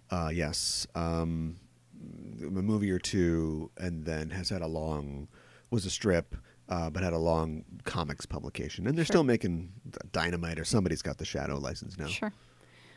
So he sees Margot Lane and he asks his uncle, who is that? And he like orders wine for her and he goes over and introduces himself. Oh, I know a little German. Yeah. Oh, wrong movie. Yeah. She's as a Lamont socialite Cranston. and daughter of Ian McKellen. Yes. Gandalf is an atomic scientist. Yes. And Exactly. inventor who doesn't know the difference between red and green. No, because he's colorblind. But they never really say colorblind. They just make him seem like he forgets. He's dotty or something like that. I know. We hadn't discovered what colorblindness was. Right. I know. And he also works with oh gosh, help me out. Mo? Yeah. The cab driver? No, not Mo. Cab drivers. Cab Peter driver's Boyle. on the graph? No, Ian McKellen, a scientist, works with another scientist played by help me out. I can't think of his name. Why can't I think of his name? I don't know. Tim Curry. There we Oh, go. right. Claymore. Yes. And Tim Curry is kind of It's kind of evil. So they go to the Museum of Natural Sciences. We go there for some reason, and they've received this sarcophagus that is for Genghis Khan. Yes. And the scientists or whatever say to the night guard, don't touch it or whatever, but it kind of opens, and the ancestor of Genghis Khan comes out. I can't remember his name exactly. Shiwan Khan. Yeah. Played by John Lone. And he's a really evil guy. John Lone, the guy who we need a Chinese guy for this, John Lone. Yeah. The next film, we need a Japanese guy, and we'll get to that guy in a second. Right. Yeah. He makes the security guard kill himself, played by Ethan Phillips, Neelix of Voyager fame. Oh, wow. Okay. Lots of Star Trek people in these films. Wrong show. I know. And so then he is loose, and he kind of wreaks havoc on the city. And the thing is that so we know that the Shadow has the power to cloud the minds of men, which basically translates to him, he can make himself invisible. This movie he just literally becomes invisible, I guess. Yes. But it's more like it's supposed to be he sort of edits himself out of like people's minds. So they can't think of him. Which is something that was invented for the radio show because they had to come up with a reason why. So this is something that you talked about Batman before, and we talked about his versatility in depiction. Mm-hmm. But his main thing is supposed to be he hangs people from his plane and breaks their necks. Yeah. He scares people. Yes. That's why he's effective. Mm-hmm. Guy in a bat suit, not that scary. Guy in a bat suit at night, and talking like this. Swear to me. Right. Scary. Yes. And so the Shadow scares people. Yes. The fact that this evil lurks within the hearts of men means that they are, and they didn't come up with this was Finger or Bob Kane, are cowardly and superstitious lot. And so he preys upon that. Yes. And basically he really killed anybody with his twin 45s or whatever in the radio show. He basically forced people to kill themselves because they were so scared. Yeah. Or have a heart attack or whatever. And so, yeah, he can cloud people's minds. He can make Alec Baldwin's face look like William Baldwin's face. It's weird. But Shiwan Khan is leveled up. He's got extra juice. He's got telekinesis, and he can brainwash people, and he can do all this crazy stuff. Yeah, he brainwashes this cabbie, also played by another character actor. I don't know his name, but he looks familiar to me. But he was all like, you need gas, because he was upset that he was writing down where he dropped him off. He's like, you're tracking my location. And so he hypnotizes him to say that he needs gas, and then he drives the car into a gas truck and explodes. Yeah. So I need gas. yeah. Yeah. Music by Jerry Goldsmith. Okay. All of these have sweeping themes, except the Phantom. Yeah. We'll get there. The Phantom. Oh, the Phantom. Anyway, wrap it up. What's the plot here? Shiwan Khan has come to New York to what? What can he only do in America? He is trying to take over the world, something that Genghis Khan almost did, but did not quite totally do. And so he is going to do that from a place of power in New York City. And he has disappeared an entire hotel building. And that's part of his real. plot. Yeah. And he has all of these minions that are dressed up as ancient Chinese soldiers. Well, so he's owning it. Yeah, I know. And at one point he dresses up in a suit like Lamont Claymore, and Lamont's like, oh, nice tie. It looks like probably the exact same tie that he had from Brooks Brothers. Right. So, he's not always in traditional dress, but most of the time he is. So, he's trying to take over the world. He's like Pinky and the Braining it. So, he feels like he can do that from New York City. Did you say atomic bomb yet? No, I haven't. Yeah, he's going to explode the city to make it atomic He invents bomb. an atomic bomb. Yes. Before anybody else does. Before World War II. Before the Manhattan Project. Yes. It's an exploding bomb. Yeah. Or an atomic bomb. Oh, I like that. What's in your wallet? Right, exactly. Yeah, that's catchy. Yeah. James Hong is in this. Yes. Yes. What else? That's it. That's more or less So it. he's got to defeat the most dangerous, heavy Yes. of them all, Tim Curry. Right. And in doing so, vanquish Shi-Wan Khan, reclaim from Shi-Wan Khan the dagger of Flip-Flop or Oh, whatever, gosh. Yeah. which is this MacGuffin Yes. that sort of represents control over it, represents, having your Mastery. telepathic shit together, Yes. basically. And then they rip off, in an homage, I'm assuming, to Orson Welles, they rip off the finale of Lady from Shanghai with a mirror sequence. That's true. They do. Yeah, and literally use the same shots, like they do, the superimposing the face over Yes. the several mirrors. Yes. And then John Lone is just going, "Oh no, oh, so much glass." Yes. And Yes. then he lobotomizes John Lone. I thought that was a good twist. I know. He's killed Yeah. so many people in this movie. Yeah. Leaves that guy alive. I know. And the guy's like, "Oh, you only lost a part of your brain. It's not important unless you believe in telepathy." that was pretty good. That was pretty good. Yeah. This movie is not, though. No. And like Margot Lane supposedly hears voices too. Oh yeah, that's kind of dropped. Well, feel like. it's like Leia having Jedi powers. Yeah. They give her like a latent telepathy. Yes. Which is not. That's their invention, which is fine. Right. But it kind of explains why, because you never figure out why Margot Lane and Lamont Cranston work together. Right. Just because you need a romantic interest, and it never really goes. It's not like they're lovers or anything. I mean, you kind of assume they are. But, Right. So to right. give her some reason to be like, you're my protege, Lemon. Like Right, some right. reason why he sticks around with her. I think it works. Yeah, I think so too. Dick Tracy is a mess. There are entire parts of it where they reuse shots. Yes. I think the montages were always planned, but I think the montages end up doing a lot of the heavy lifting of the story where Yes. we don't know where to go. Montage. Right. Rocketeer is pretty clean. It's just boring. But Disney Yeah. would not deliver a movie that didn't have at least a comprehensible plot. This, to me, smacks of there are a lot of things we wanted to do and we couldn't pull them off necessarily. There are a lot of things in here there's some things that look really great and there's some things that look like crap. Yes. And one of the things that's great that maybe a studio would have pushed back on because you want to have your star on screen is they do a lot of like animated shadow. It's like clearly Yes. animation, but like they'll show like the shadow moving around by showing him on the wall. He's a Yes. shadow instead of just a guy in a hat like Right. walking around. Right. And I thought like that's an interesting touch. That's kind of cool. A lot of the dialogue is just kind of dumb, not great. Mm-hmm. Poor Jonathan Winters. I don't know why he's in this film. Like his scenes are just dumb. It's like just somebody for Alec Baldwin to talk to. Yes. You never get a sense of, okay, neat pitch.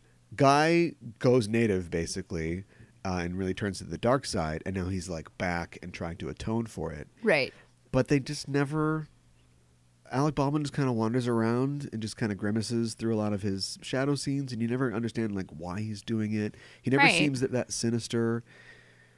They have like a weird dream sequence where he's like struggling with fire and like in his dark side or whatever. He peels off his face and he's the He's Genghis Khan. John Lone, yeah. Character. Yeah.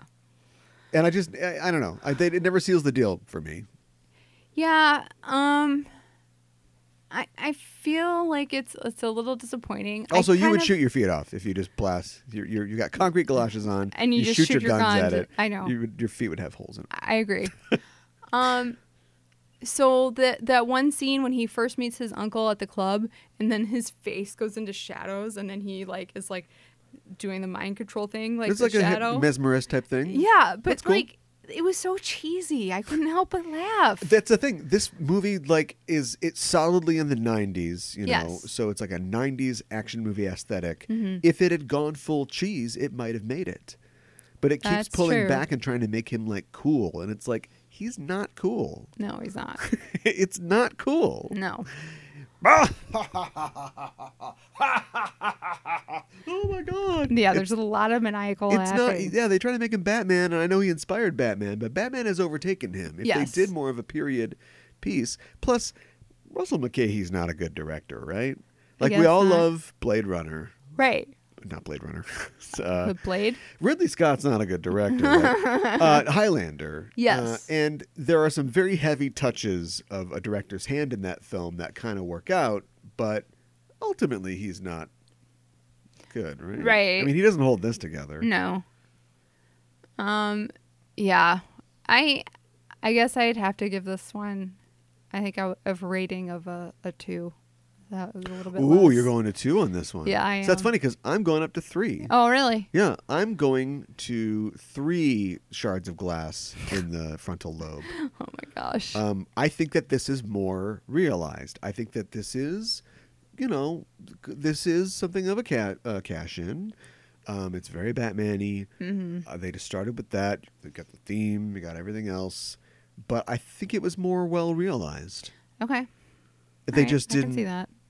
pull. And again, you get into the problem of, do we want this? What's this guy's thing? Is he kung fu? Does he shoot people in the face? Right. Yes to both, but he does very little of it. Mm-hmm. How interesting is it to watch a guy talk somebody into killing themselves? Right. It's just not like on the radio. Great. In a movie, I don't know, maybe not so much. Right. What is Penelope Ann Miller even doing here? Yeah, I know. She's a pretty face. And not like the other girls. Right. And she Except has, all the girls have the Gibson girl pin curls, but I know. otherwise, not like the other girls. and like she has gorgeous dresses, and she always has like a different coat Yeah. for like all over. And it's like, Hey. weren't you like just over at? Doing science, it brings a lot of money in. I guess. Gandalf's loaded. Weren't you over just at Lamont's house, and he let you like pick out a dress that his aunt wore or whatever?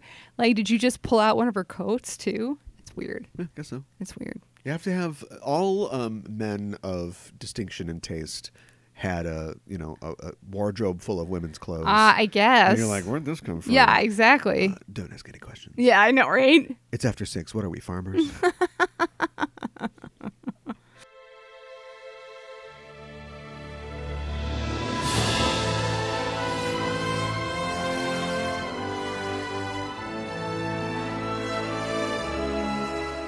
Well, we've finally arrived. Yes. It is we did. time to slam evil, Yes. Mika, Mm-hmm. with 1996, The The Phantom. Phantom. Yes. Do you want me to start? You can start. Let's just not talk about it. No, okay, we have to.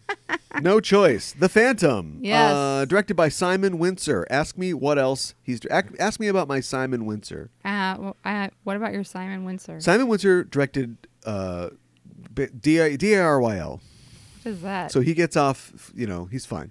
Okay. Other than that, we'll take it. Okay. Some might say Quickly Down Under. I still don't understand people's Okay. love of Quickly Down Under. Don't think it's that great. And that's about it. All right. And then he directed The Phantom, and that was kind of the beginning of the end. All right. After that, he directed Crocodile Dundee in L.A., Okay. which is the Sure. third one? Yes, it's the third one. Okay. It's Crocodile Dundee 3. All right. So not particularly accomplished, No. and I think it shows. Yeah. I think it shows. The Phantom is a character created by Lee Falk in the 30s for a strip, for the Phantom comic strip. Sure. The Phantom did, of course, later on become a full-fledged comic book and what have you. And the Phantom is Kit Walker, the ghost who walks. Yes. He is a legacy hero. He is descended from Christopher Walker, and they go through this in the movie, basically. Yeah, they do. After insulting you for coming in late. Yeah, I know. I don't get it. I don't get it either. Who is a white guy, go figure, who Yes. was attacked by pirates. Right. And he basically swears an oath to fight evil and piracy and corruption in all its forms. That means basically living on an island, a jungle island in Asia, Right. which later gets I thought changed. It gets moved to Africa. yeah, an unspecified, or the Bengala or whatever it is, African country. Let's start the appropriation, Yeah, everyone. I A lot of people lived in Africa, but this white guy nailed it. I know. It's the Tom Cruise Last Samurai I know. situation. It is. He did it the best. Yeah. And he is not. He didn't have any superpowers really. Not really. He uses his just- wits, his fighting ability. Yes. His also double 45s, and the ability to talk with the ghosts. Well, at least the ghost of his father. Yes. And then he has a skull ring. Yeah, yeah, which can shoot a laser. I know. No, we'll get there. Yeah. But basically, like a weird, Africa is spiritual. Yes. This guy is the Toto of Yes. of superhero movies. Yes, he is.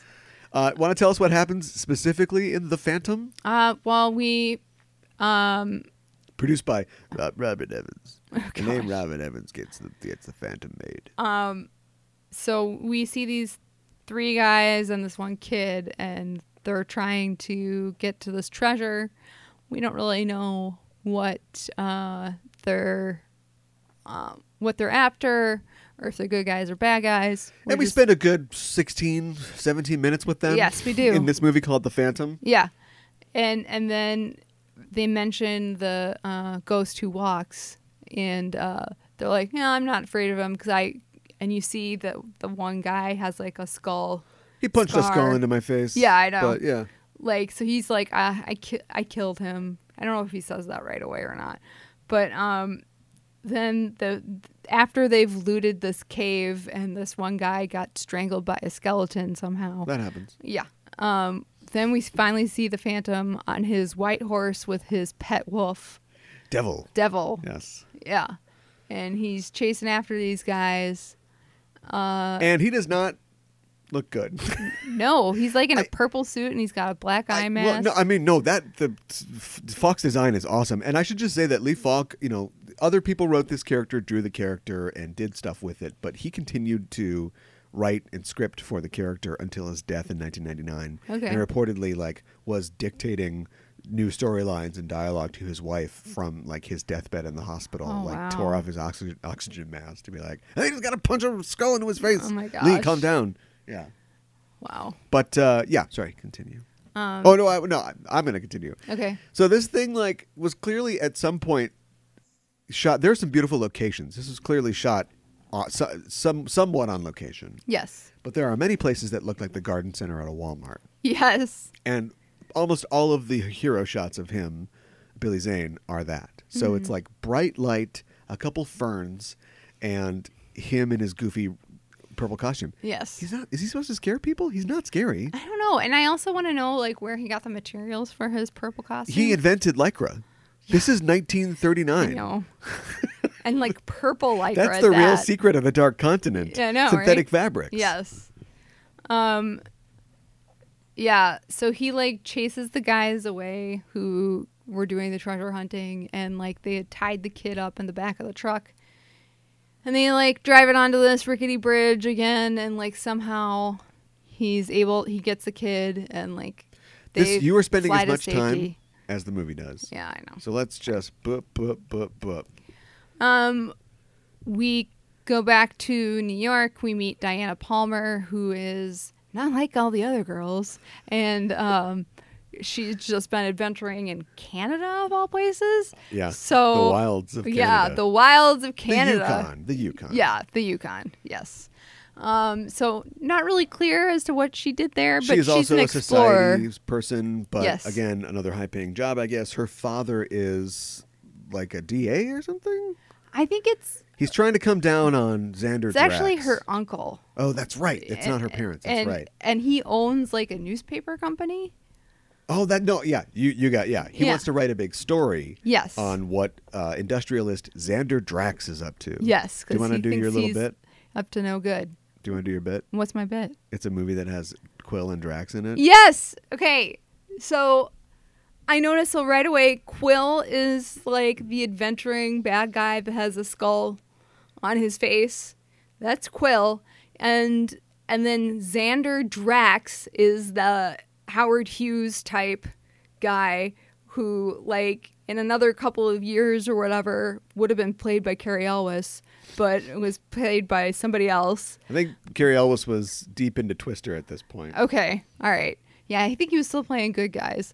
So there's a Guardians of the Galaxy connection there. I love your theory, but Drax the Destroyer created in 1973, Star-Lord created in 1976, Yes. so it's impossible. So way past. Unless the guy that wrote this, who I'm scared to look up, but I did, and it was Jeffrey Boehm, who also wrote Last Crusade, the worst Indiana Jones movie. Oh, boy.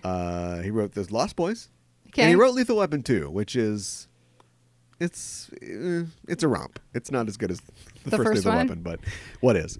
Yeah. So well, you've called this movie a boring Indiana Jones, which I think is actually fairly accurate. It's a totally nothing happens in this movie. I know. Except a laser fight at the end. Yes. And so anyway, yeah. So what's the original point? So it's not, as we all know, it's really Tango and Cash that has the Guardians of the Galaxy connection. Right. Not right. yeah. So anyway, can I take over? Yes. Okay. So Xander Drax is basically like evil Howard Hughes. Yes, he is. Put that on the graph. Yes.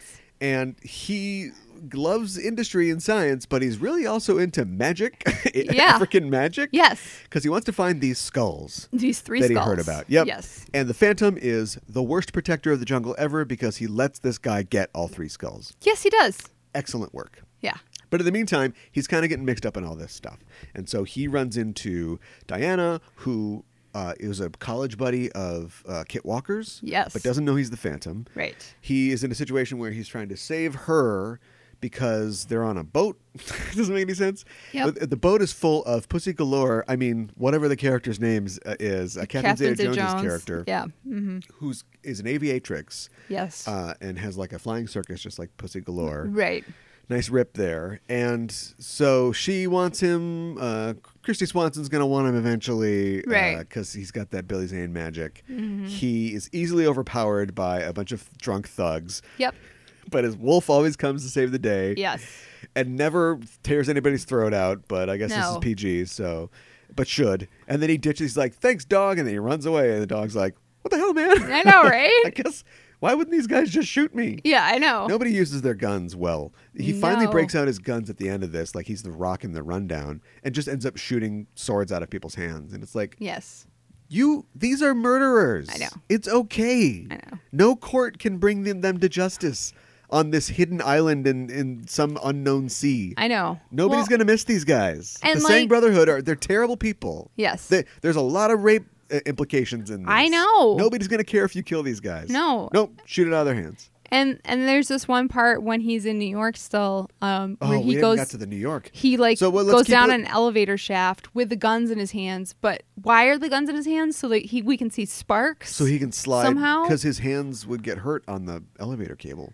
Which, by the way, my elevator gosh. cables covered in grease. Yeah. They're always shiny, pristine, Right. in the movies, but Yeah. it's a lot of goo up there. Right. Yeah. Anyway, so he go. Do they? What happens in the elevator in Russian Doll? Do they try to climb out of it, or they're just in it? I guess. They're just in it. There's this one lady who's like panicking and like lays on the floor as the doors open. Right. And then like some of the other people kind of get closer to the ground. Right. And then our two characters who die all the time are just So- kind of like, So they go to they go to New York because the other skull is in the Natural History Museum. yes. On the graph, and Yes. they he completely fails to stop Drax from getting that skull. Yes. Uh, He grabs it himself and then Drax is like, I'll take that. Thank you. I don't Points guns at mind him. a hero that isn't totally superlative in That's terms of inefficient. his fighting ability, but Yeah. he just continually loses to guys with kerchiefs around their necks. I know. And so he doesn't get that skull. Treat Williams, who is, I don't know if it's good, but I know what I like. He's having a lot of fun in this movie. Mm-hmm. Sticks the skulls together, and the skulls shoot a laser that points to Yes. an island on a map that, how did the skulls know that I magic know. is weird, huh? Yeah. What if he had united the skulls in the middle of an open field? Would the laser just shoot for miles and like hit a globe on a desk in a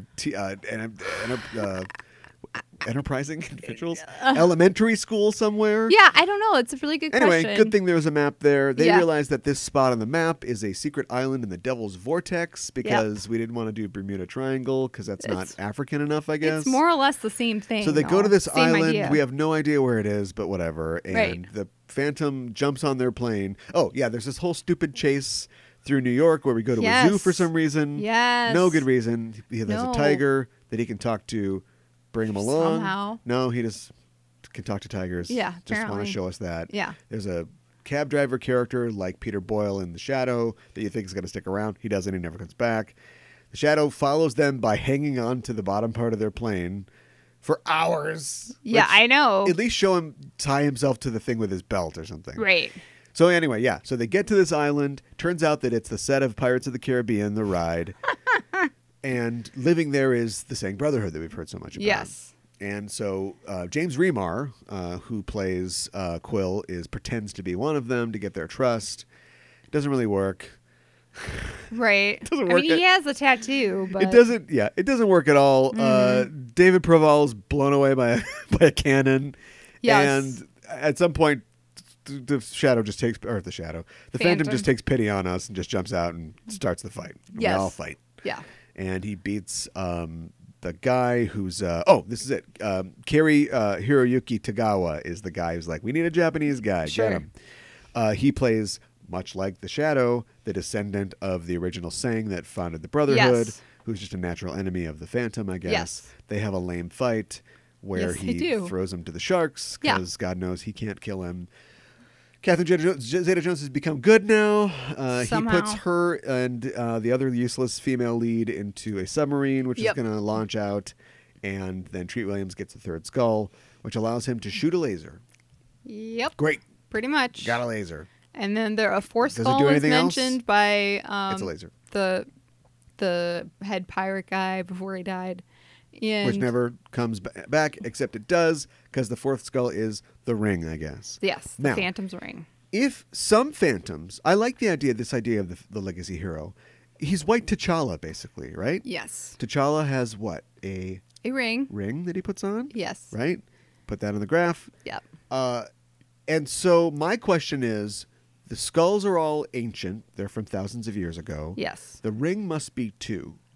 But Yes. if you're Patrick McGowan and you get stabbed to death by James Remar in a cave Yes. and he takes your belt, Why how do doesn't you he get take that the ring back? Yeah, good There's question. no way that the ring that whatever this is the 21st Phantom, but whatever the Phantom is, there's no way this is the same ring, right? How is that even possible? Unless he goes to such great lengths to get the belt back.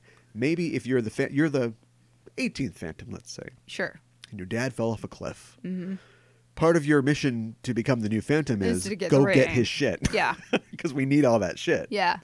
But anyway, yeah, apparently the ring shoots a laser which counteracts the skull's laser. I know. We just needed to So end this lame. movie. I This movie know. just needed to end. I know. In the And most lame way climax possible. takes place in a dimly lit sub bay. I know. And that's it. And there's It's a lot so of Jules bad. Verne. The whole idea of a hollow island like Lincoln Island or whatever, and even the little sub that they're in looks a lot like the Nautilus. Yeah. There's one point where he takes Diana Palmer, this is early on in the movie, to his hideout, which is a skull cave. Yes. And this other like scientist guy starts smoking, and his like That is- yes. his little like the guy who's like his servant or whatever is Goran, like yeah. he's like, there's no smoking in the skull cave. No smoking in the skull cave. And I just lost it because do you know how ridiculous that sentence was that you just said? yeah. It's so ridiculous. Yep. But no, they don't. They keep going. I know. It's They're like like, they- straight face. There's parts like Treat Williams knows what he's in, but there are other parts that are like deadly serious. Yes. And don't work at all. Yes. And they don't. You had remarked on this too. I didn't even notice it just because I'm familiar with the character of the Phantom. And may I recommend the Phantom 2040? Okay. It's the 22nd Phantom. Okay. And it takes place in 2040, so far away, but it was when the Right. cartoon came out. Sure. And so it's this weird. The character designs are by Eric Kinnett, who did the Eon Flux. It's like okay. Eon Flux meets the Phantom in like a cyberpunk universe. It's like Batman Beyond the Phantom, Okay. and it's really neat. That sounds good. Yeah, it is. But I was so familiar with the Phantom that I didn't even notice that they sandbag his origin story. They the whole do. time Patrick McGowan keeps showing up, and you're like, Yeah. what's going on here? Why is he seeing the And in the ghost of last his 5 father? minutes of the movie, he's like, all right, Buffy, check this out. So my dad was the Phantom, and his dad was the Phantom. Right. And you're like, any time would have been a great time to give us any of this information. Towards the beginning of the film would have been an excellent time. Yeah. So I don't know why they did that. I don't know either. It's bizarre to me because like I was watching like the beginning of the movie and yeah, they said 400 years later, but I was thinking he was a little kid. I was thinking, you know, He's a little kid. he was a little kid Yeah, at you the get to see beginning of him the as a little movie, kid. and then he has lived for 400 years. That's what I was thinking. But that's the cool thing about the Phantom is that you're supposed to think that. I know. And James Remar's his whole claim to fame, he won't shut up about the fact that he killed the Phantom. Yes. But then later on, he meets the Singh Brotherhood, and they're like, "We've all killed the Phantom, buddy." Right. And the time doesn't work out unless the pirates are immortal. Clearly, they haven't all successfully killed the Phantom.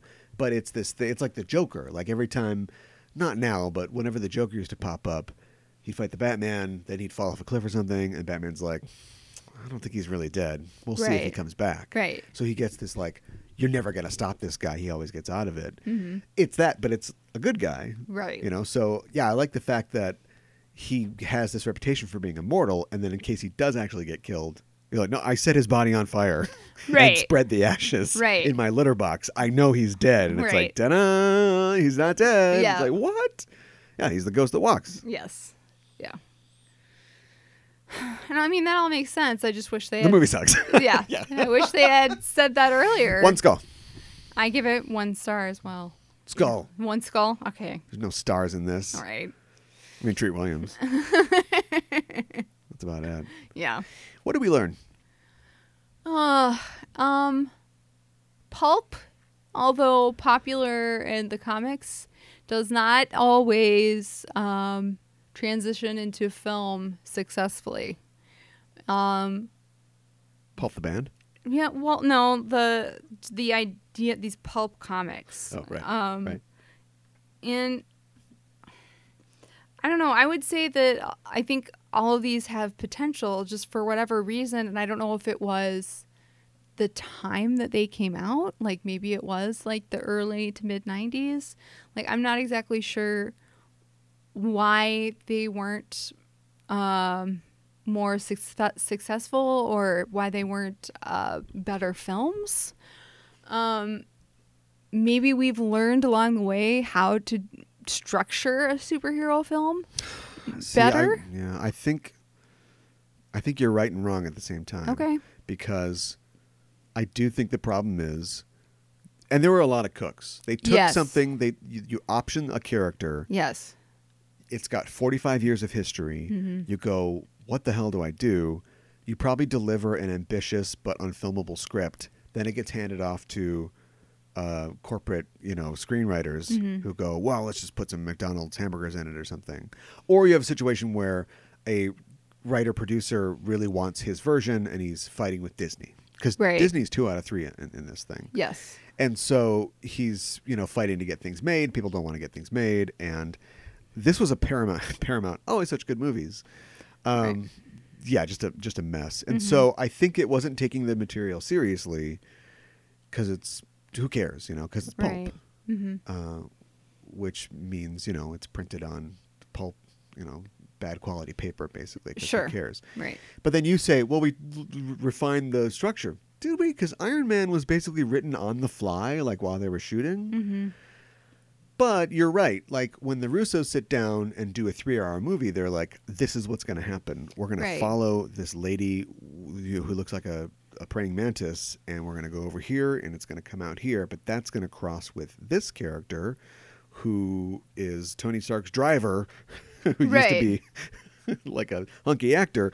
And, and it's all going to make sense, and they take it super seriously. Right. But now comic movies aren't comic book movies anymore. They're just blockbusters. No, you're right. Like in the same way that you should want whatever your action, your Tom Cruise Mission Impossible thing to connect and make sense, we apply the same thing to comics, and I just don't think they did that. I just don't think they cared. Well, this great stunt. The plane's going to crash.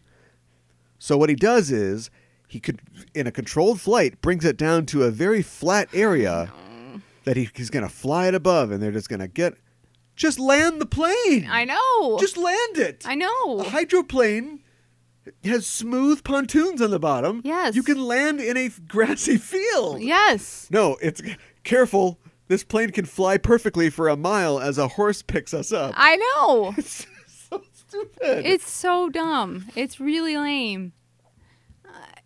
Slam evil. Yeah, I know. You got to slam evil. Yeah, right. Once upon a time I had plenty of nothing, which was fine with me because I had rhythm, music, love, the sun, the stars, and the moon. Well, I don't know if we did anything good or accomplished anything, but thank God. Can we say this?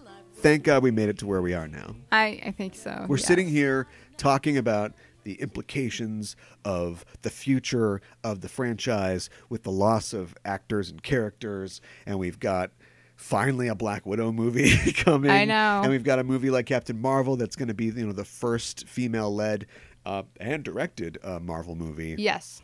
Which is, a huge step forward. And on the other side, we've got DC's finally answering the call, not Ghostbusters, but answering the call to elevate their material and Yes. create fun, but yet sort of semi-serious, insightful works. And Yes. so it's been a long road. It has been a long And that's road. the third and last Trek reference. But we made it. Yes, we did. Thank you. Thank God. Yes. And thank God the wide world had so many wonderful cultures that we could pirate in order to make white people interesting. Wow, I know, right? These were all the heroes were white guys. All of them had girlfriends or love interests that were somewhat entangled with their plots and everything. And all of them, except Dick Tracy, stole something from the Eastern Hemisphere to be special. Yes. And Dick Tracy almost definitely persecuted immigrants. I mean, Big Boy Caprice, Italian, right? I know. He's an Italian I guy. know. So he's still happening. Yes. Sorry, old world. Yeah. You're going to take it in the rear for this. No. I got no segue. Follow us on social media, on Facebook and Twitter at Just Enough Trope. And also, if you don't do... Can we talk? Yeah. Can we talk? If you don't get our show from a podcatcher, why? Yes. Leave us a comment. Mm-hmm. I'm interested to know. I'm not forcing you to listen however you want. But if you don't use a podcatcher, I'd be interested to know why. Mm-hmm. If you do, or you're thinking about it, find us on that app of podcasts. Mm-hmm. Personally and myself, I am switching to Google Podcasts. Now, you're sitting down, so that's good. Yes. I'm giving up on Zune. Oh wow. That's a big deal. The software is unusable. Okay. And when the software doesn't work, you're screwed. Yeah. It'll work if I put all my music on it, and it can hold it. It's got 120 gigs. Right. And you never change a thing, and you listen to your music forever, you're fine. But if you want to do podcasts, like I like to do, and Yes. listen to our own sometimes, Yes. that's messed up. Okay. And so we're out of business. Yeah. So I'm looking around for a podcatcher, and I think I'm landing on Google Podcasts. Podcasts. Yeah, Okay. very convenient. Yeah. So look for us there. Look for us on Stitcher, another great choice. Yes. When you find us there, subscribe. Also, give us a review because we want to know how you think we're doing. We want to know why you're on that particular platform of choice for Right. our demographics. And also, give us a rating. It's really probably the most important thing. Mm-hmm. Because that lets those services know we're doing a good job. We move up in the ranks, and we can reach more people. Yes. And tell them about these horrible, horrible films. And so, to that end, I would like 5 cabbie sidekicks. Oh my gosh. Yes. Just planes are real. Yep. Your character is rich. Yep. Get a plane. I know. Everybody has I a know. cabbie that drives them around. I know. The Spirit had Ebony White. I Less know. said, the better. Yes. Come on, man. I know.